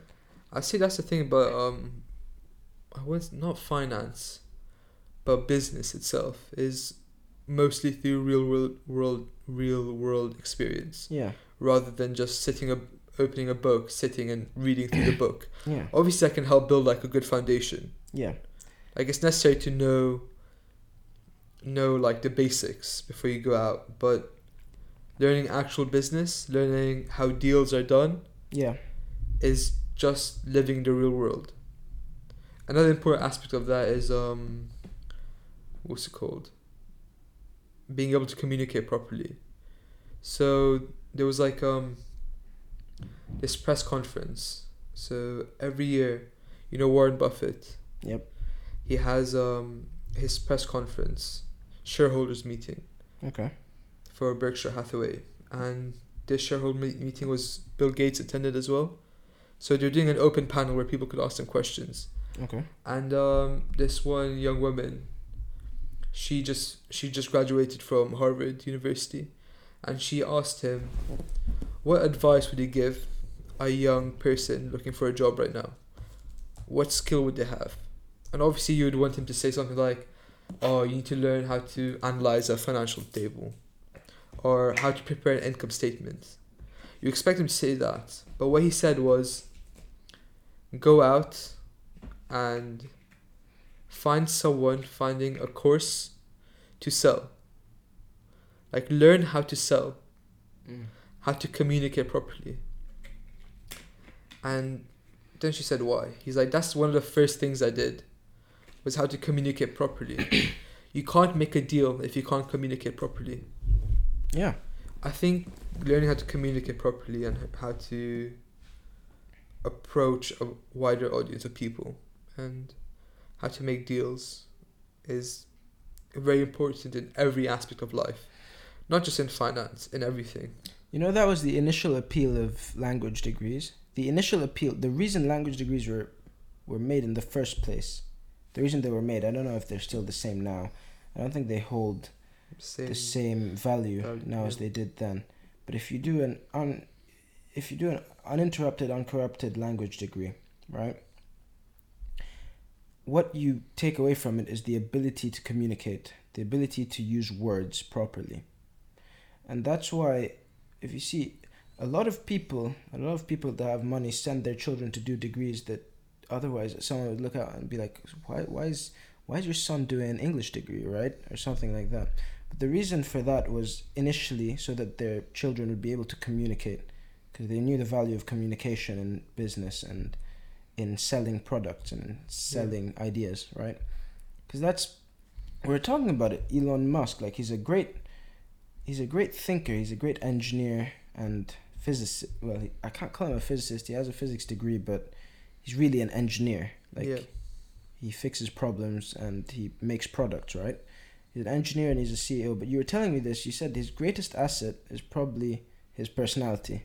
Yeah, exactly. Right? That's the reason See, if you look at Tesla itself, That You was look- awesome. I remember when you told me this. Go on. well, what? The Tesla, how if you look at the company, go on, say it.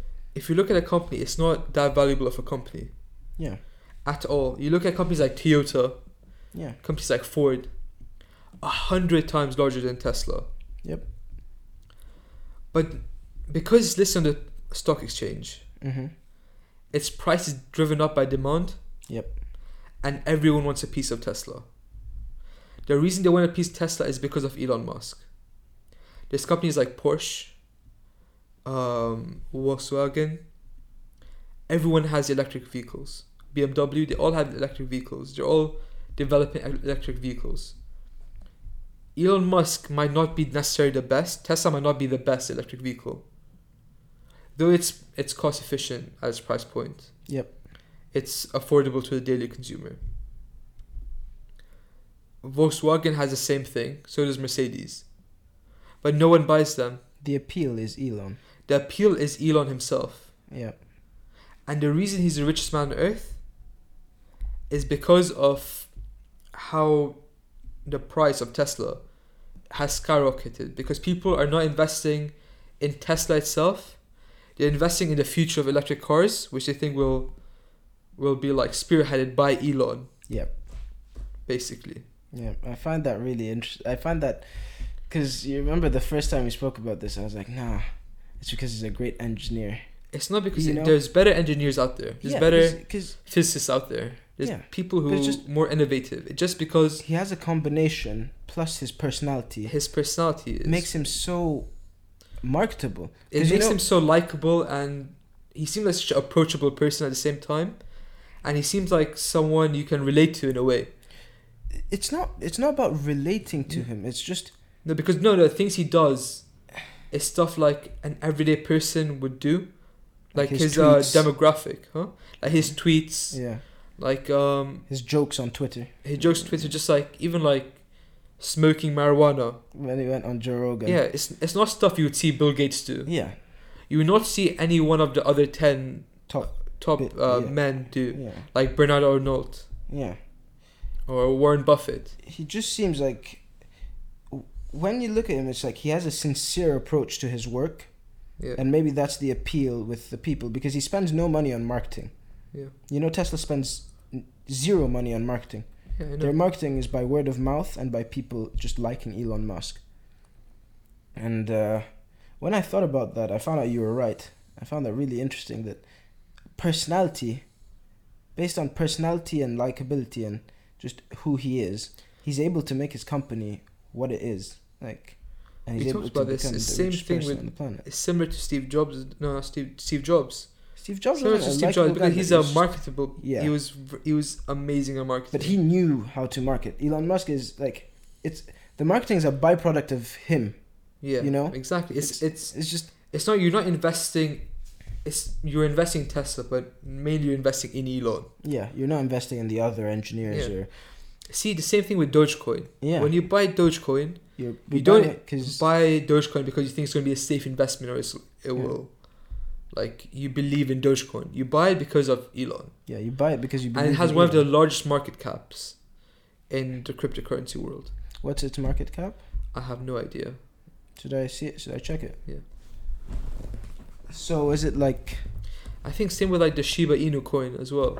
Yeah, I think it's just another. Isn't Shiba Inu another dog name? Yeah, Shiba Inu is Japanese dog, but the thing about Shiba Inu is getting pumped a lot by people in Eastern Asia. So people in Taiwan, Thailand, and China. Influencers in those countries are pumping up Shiba Inu for some reason. Maybe they're And- trying to make a rival of Doge, or Maybe they're trying to make a rival of Doge. Maybe many people say it's a government thing, but I don't really know that much about it because it's not something that interests me personally. okay. It says Doge's market cap is $68.197 billion. Imagine $70 billion. That's huge. It's massive. Mm. It's bigger than many companies listed on the stock exchange. Yeah. I think Well, I've bought some Doge as well. It's just because of Yeah. just because of Elon Musk. It is just because of I wouldn't look at any. Like the thing is, he just tweets about it for fun. This is his fun. It's just Yeah, like- no, because I think at this point in Elon's life, whatever he does is just for fun. Like he's done he- all the hard work. He's finished. He's done. Put in all the hard work. Yeah, Working 100 hours a week. that's ridiculous. He's finished that part of his life. yeah, Now he has enough time and enough money to have fun, basically. yeah, but the reason he still goes to work, and the reason a lot of these really rich people still go to work, is because they want a meaning in their life. Because I they don't can't think just. I don't think I'll ever stop working. Yeah, same. Like I Yeah. wouldn't just get to an age. Well, I don't know that, but I don't think I'd get to an age and go, oh, I'm tired of this. I just want to have fun. Because what would be fun then? Yeah, Right? it would have no meaning. You can't have just. If you're only experiencing fun, then fun isn't fun anymore, right? Yeah, Because the feeling dissipates because everything is fun and you're always at this rate. So you forget what having fun really is and you want to go higher and higher. And then some people like choose to. no, but it's not only because of that. It's Yeah. also, it's like what's it called? Maybe you'd reduce the days you work when you get older. Yeah. Reduce the hours, reduce the amount of responsibilities you take on. But for me, it would still be working to make sure the company still operates properly. Yeah. It'd be more for like building a legacy rather than just for the sake of keep having fun. The Or legacy. for the sake of having something to do. That's not why I Yeah. would do it. It's not having something to do. It's having something meaningful to do Yeah. more than having something to do. 'Cause Exactly. you can always have something to do, but finding something that really is worth the time you're spending on it. That's what you should be doing, as a person. Yeah. You see what's worth your time and you do it. If not, there's no point in doing it, and you'll quickly find out that there isn't. And the reason, yeah, so that's one of the reasons people just keep working for such a long time. And it's also to gain this, like from an evolutionary standpoint. No, not an evolutionary standpoint. So you know how in religion you have the ability of immortality, right? With paradise, Yeah. you don't die when you go to paradise. Like Mhm. you're gonna live forever. So this is a way to find that on Earth by making something so good it will live on after you die, as well. Like people are gonna remember Elon Musk after he dies for a long time. You know, people still remember Steve Jobs. People know, like, Albert Einstein from his formulae. They still live on. Einstein lives on through the physics books and through. Yeah, that's what I mean. His Building a formula. legacy, isn't it? Yes, it is building a legacy, and it's the effect of, basically, it's the inherent effect of trying to live forever. Yeah. That we have that allows us to do this. That no, not that allows us to do this. That makes us want to do this. No, I'd say for me it's more about like leaving a legacy behind for the future generation Yeah. of my kids. And whatever. when that how that translates to a, so it was Brett Weinstein that was talking about this. I think I spoke about this the last time I did a podcast. It was, so basically if you operate in a way that, you know how in religion to access paradise you have to operate in a certain way of doing good deeds, right? And if you operate in that way as a human living now, you tend to put your children in a better position when you die, right? Because if you operate like just a deadbeat idiot, Yeah. then you put your children in a horrible situation when you die.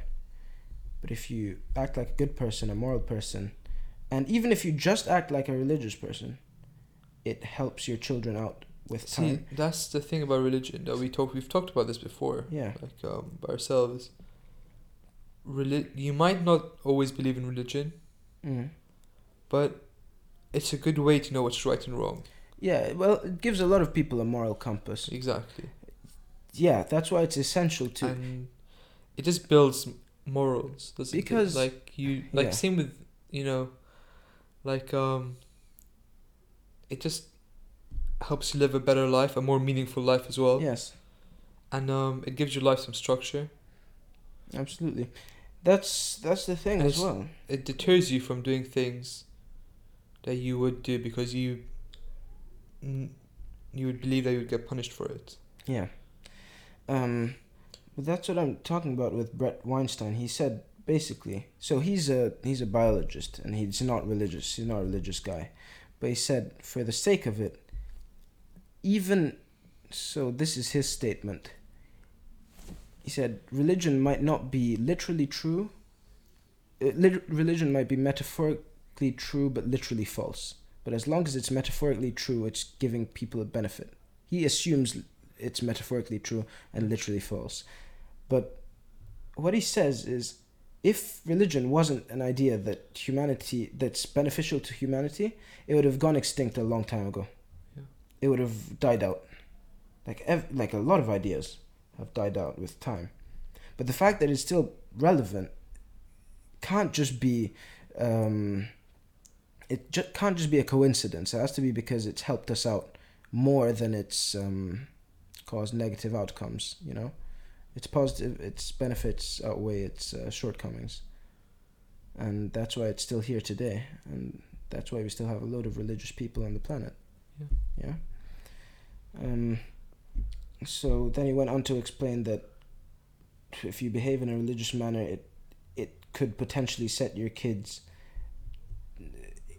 Basically, it allows your genetic pool to remain fit, in a sense, like genetic pool being your kids, and they can continue to live a good life, and they can give a good life to their children, etc. And they would raise their kids in a similar way that you raised them. Yeah, because they would see. That's the thing about raising kids. Yeah. Either your kids will raise their kids very similar to how you raise them, or they would go the exact opposite direction. Completely differently, yeah. Yeah, depending on how you raise them. Because, like, you can look at loads of our friends as well. Okay. Like, their parents took a very different approach than our parents. They've got, like, zero restraints. They can do whatever they want. Yeah, because... And you can see how that's impacted their lives.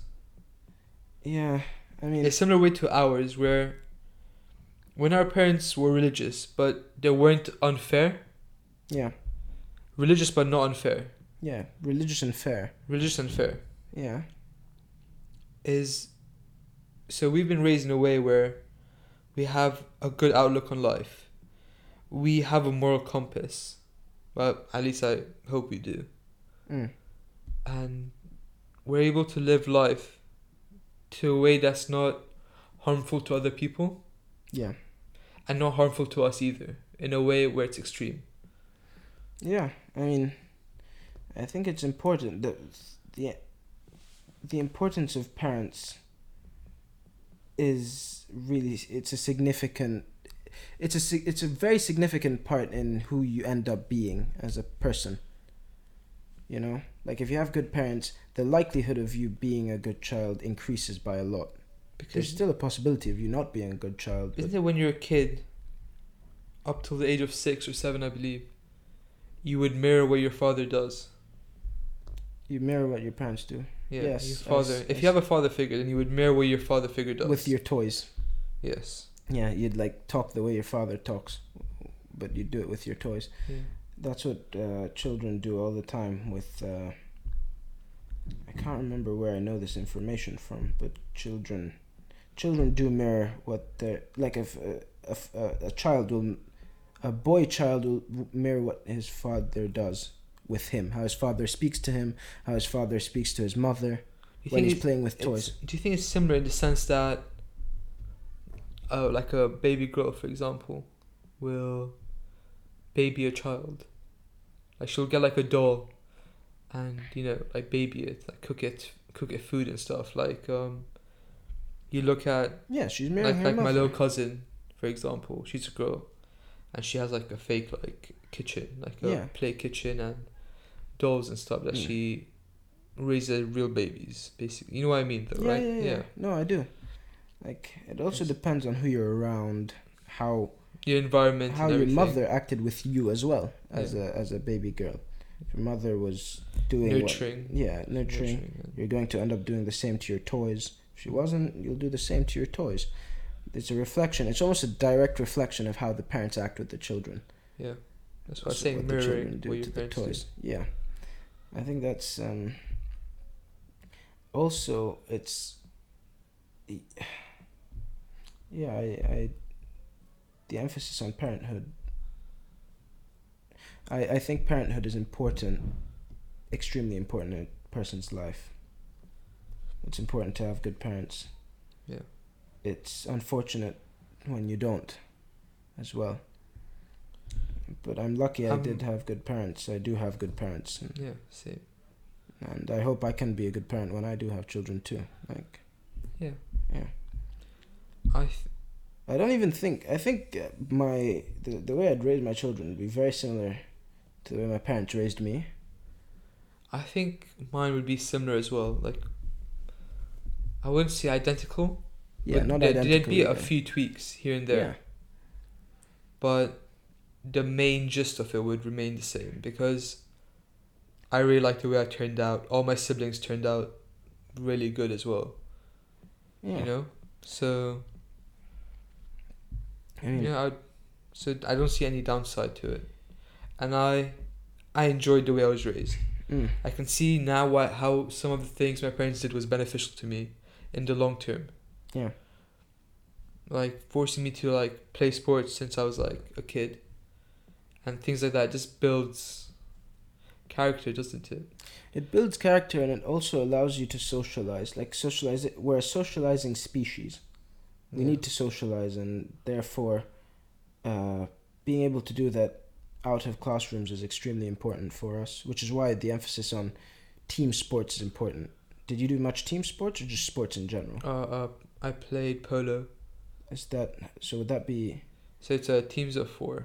Okay. But do you communicate much with your team, or is it like more of an individualistic team sport? No, you have to pass the ball around. Oh, okay. So do you not know how polo works? Not really. So there's 4 chukkas, which is like 4 quarters basically. Okay. And in each quarter you change your horse. You change horses, and your goal is you have a mallet. Okay. Which is like a long hammer basically. Yeah. And your goal is to get the ball into the other goal while you're on a horse. So it's a very long mallet. Yeah. Like to get to the floor and everything. Yeah. Okay. And that's it. Oh, and you have like teams and yeah, horses running around. Yeah. That sounds fun. Yeah, and I remember when I went to India, I watched them play polo with elephants. Is it slower? No, it's more aggressive. They're more fast, and they're faster. Yeah. I think it was faster. I was assume like it's 11. like more aggressive, but I don't know if it's faster. It looks faster. Oh, okay. I'd say. Maybe because of all the commotion. Yeah. Yeah. Like, I enjoyed the sports that I played as a child. Like, I mainly played football all my life. No, but my parents always wanted me to explore more things. Like my mom would always like push me into different areas where I could let my creativity flow. Like she's the reason I got into poetry. Like she's the reason I started painting, drawing. She's the reason I go into like ice skating, skiing, polo, whatever, archery. You know, it was all her. So that's another thing I would like to do. I mean, I don't know where to divide it between my mom and my dad, because the stuff I'm interested in, I've been interested in since I was very young. Like, and the way I think and the way I act is from stuff that I can vividly remember. Like, not only remember, but I can see it being a byproduct of how I was raised when I was younger. Yeah. Like, I used to have tons of books about dinosaurs, just loads of them. I used to watch documentaries, so that molded the way I think in terms of I liked facts and figures, and I enjoy acquiring information. So to this day, that's still the way I like to do stuff. I like to learn about things.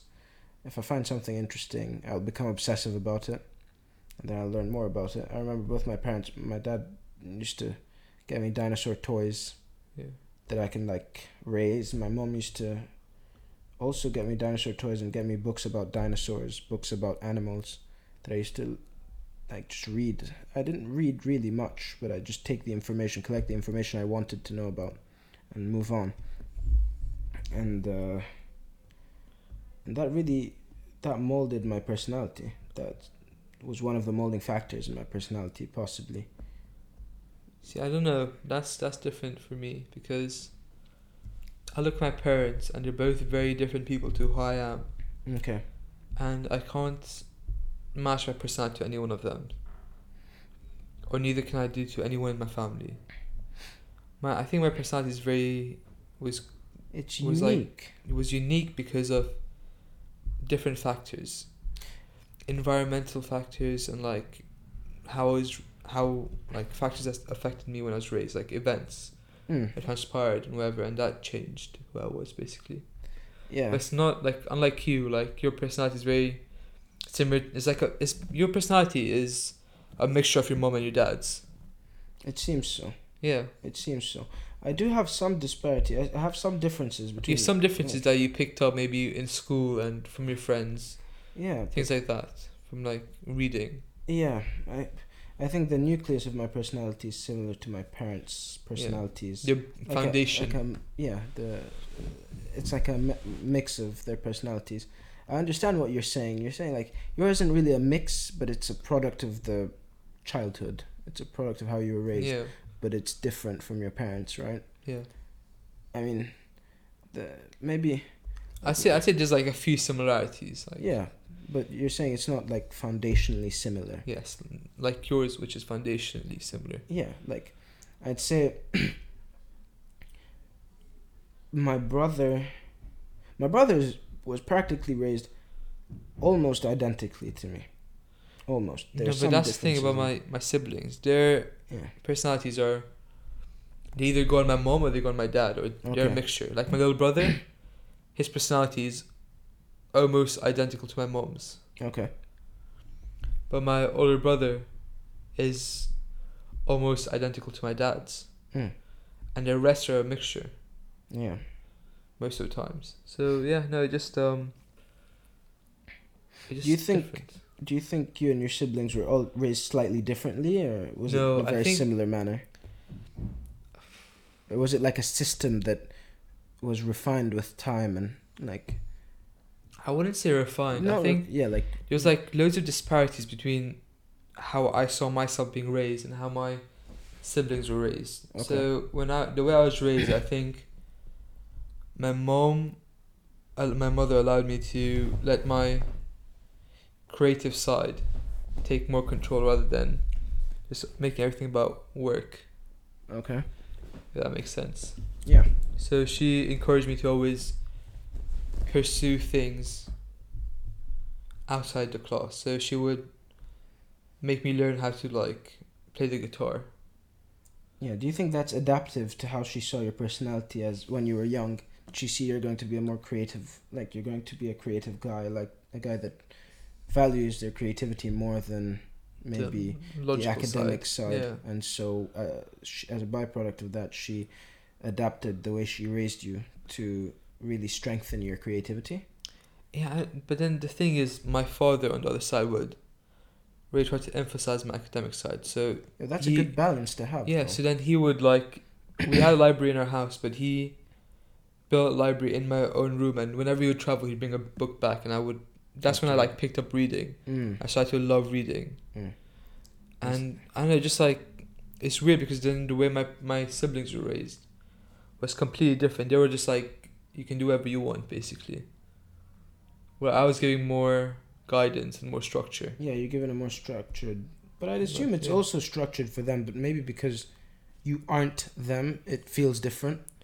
No, because I can see the disparities. I can see the similarities and what's different. Because like most of it just out in the open, isn't it? Because you're living in a house with a family, you can just, you know most of what's going on. Yeah. So, yeah, no, that's just some food for thought. Yeah.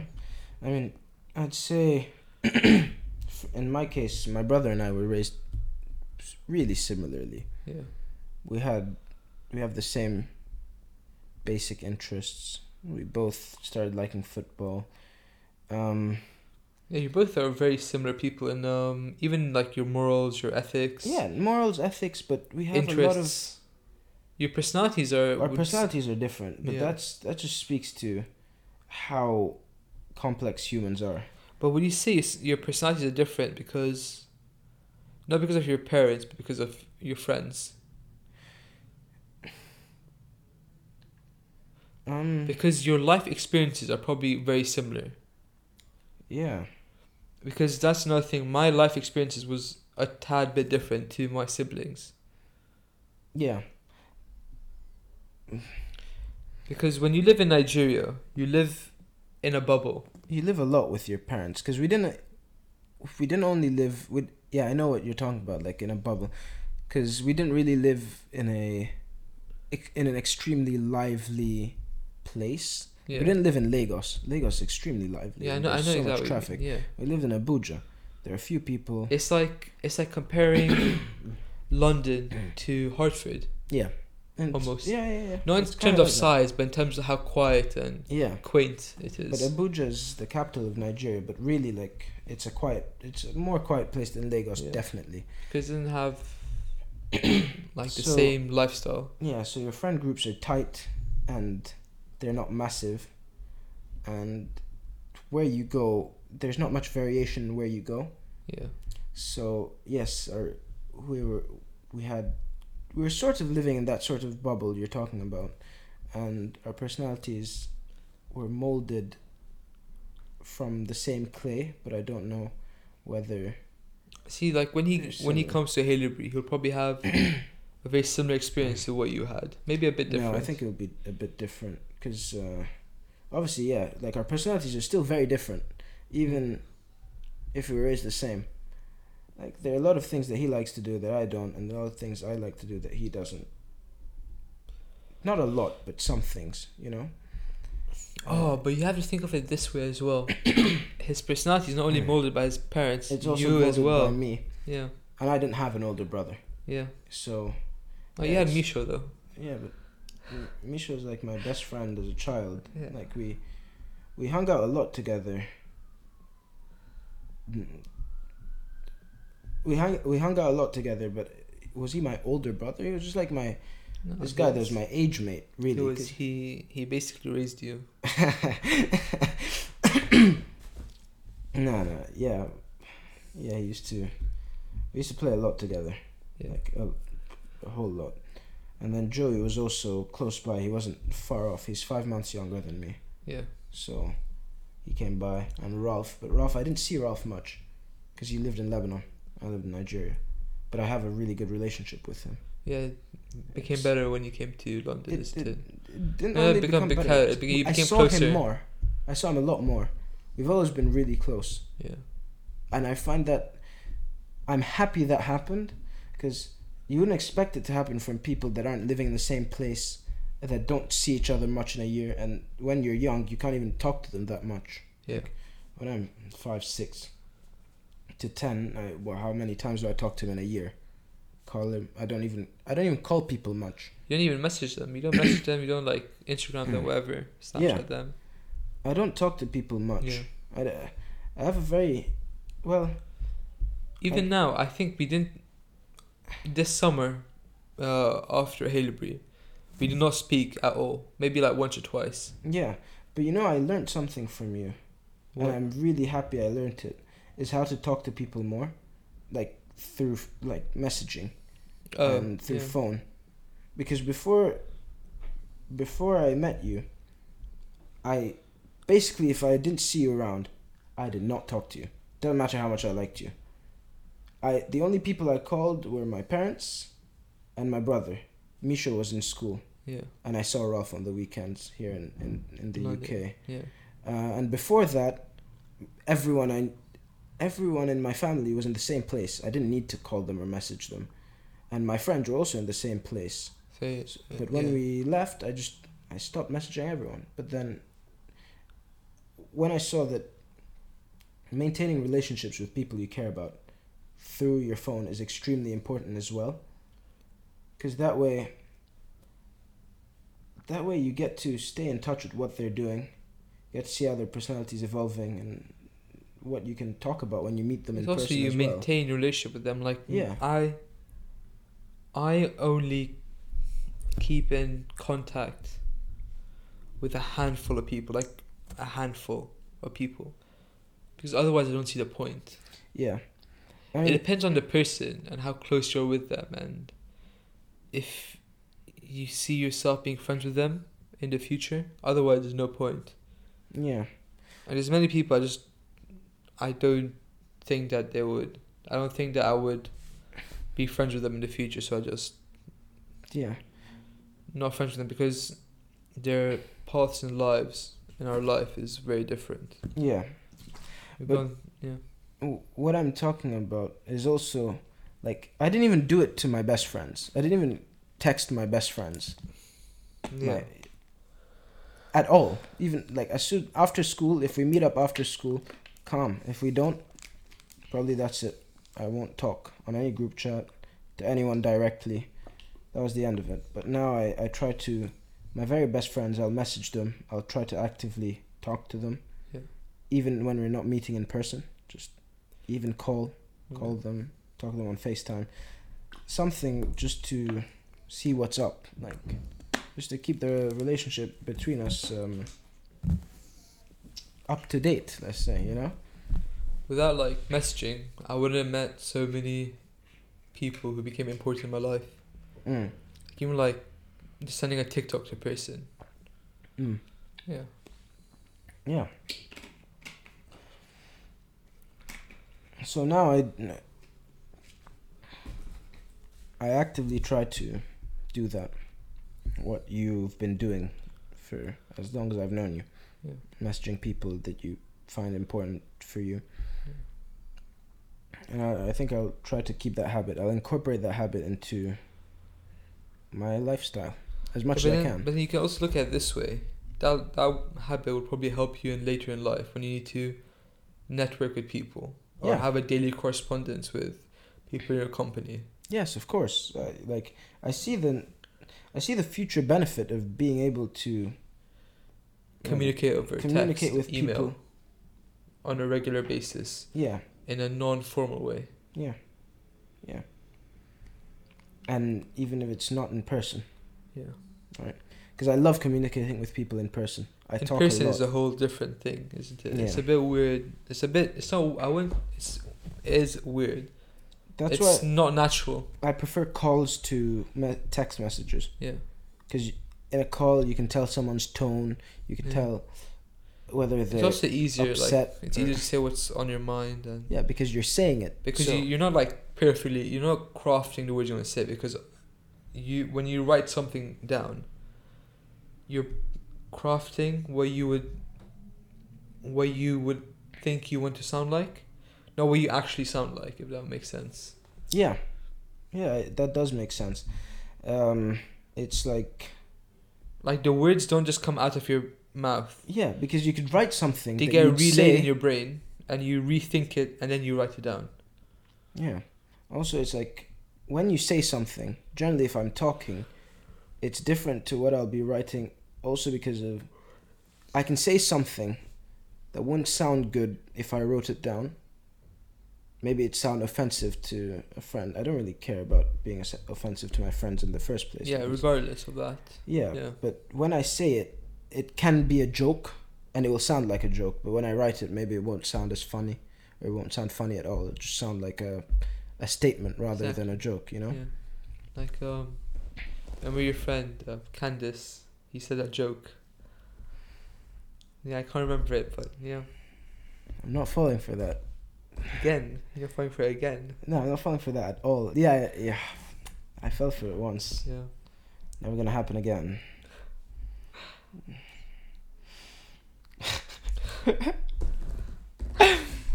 Oh, you come up with a lot of catchphrases. Catchphrases. Yep. Yeah, I don't know when. I don't know. It's a thing that I've been doing since I was a kid. Like, I go through different catchphrases. Like when I was doing GCSEs, for some reason it was yeah yeet. Yep. And then you came a bit with that yeah to Haleybury. at the very start. Yeah. And then I'd like transform to don't parlay when you're on the back foot. Yep. It's just like things like that, or like now it's like Don't be shy. Don't be shy. Yeah. Before that was like asante. Yep. Which is means awesome basically in Swahili. Yeah. From asante. Yeah. Yeah. All right. Yeah. Should we? Do you think this is? How's this been? How do you find it?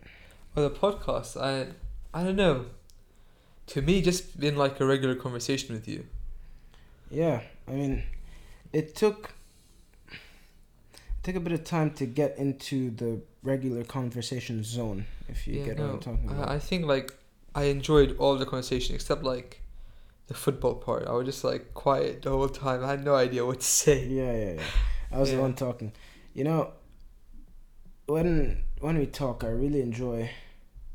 Well, first of all, you know a lot of stuff about economics, and because you enjoy it. Yeah, finance, and business. I find it extremely interesting.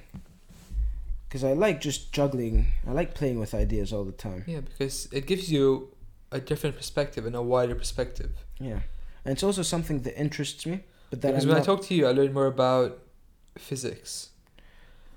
I don't think I don't. You don't really talk about. But I just learned more about physics. Like it's more like I talk about psychology a lot. Psychology, physics, yeah.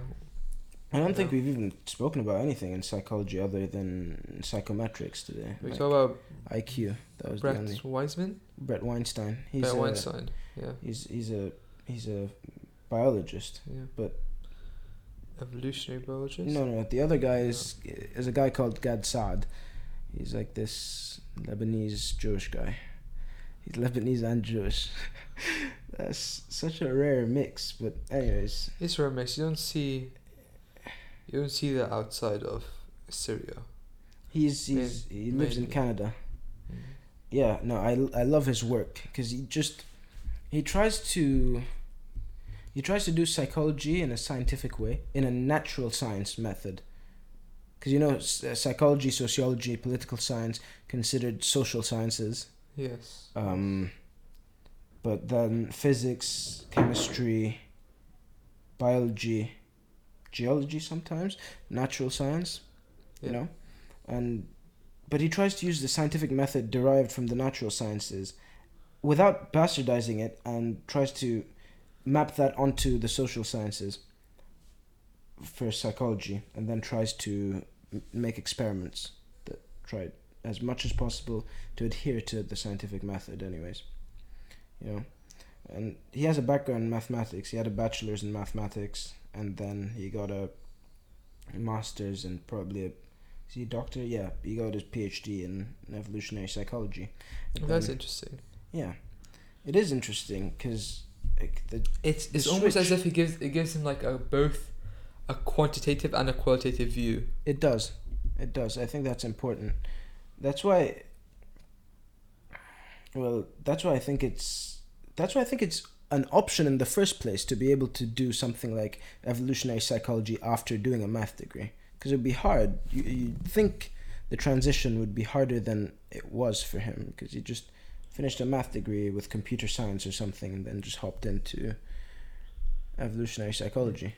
Yeah. So back to what we were saying. It's like our conversations come from two different perspectives. Yeah. As well. Yeah.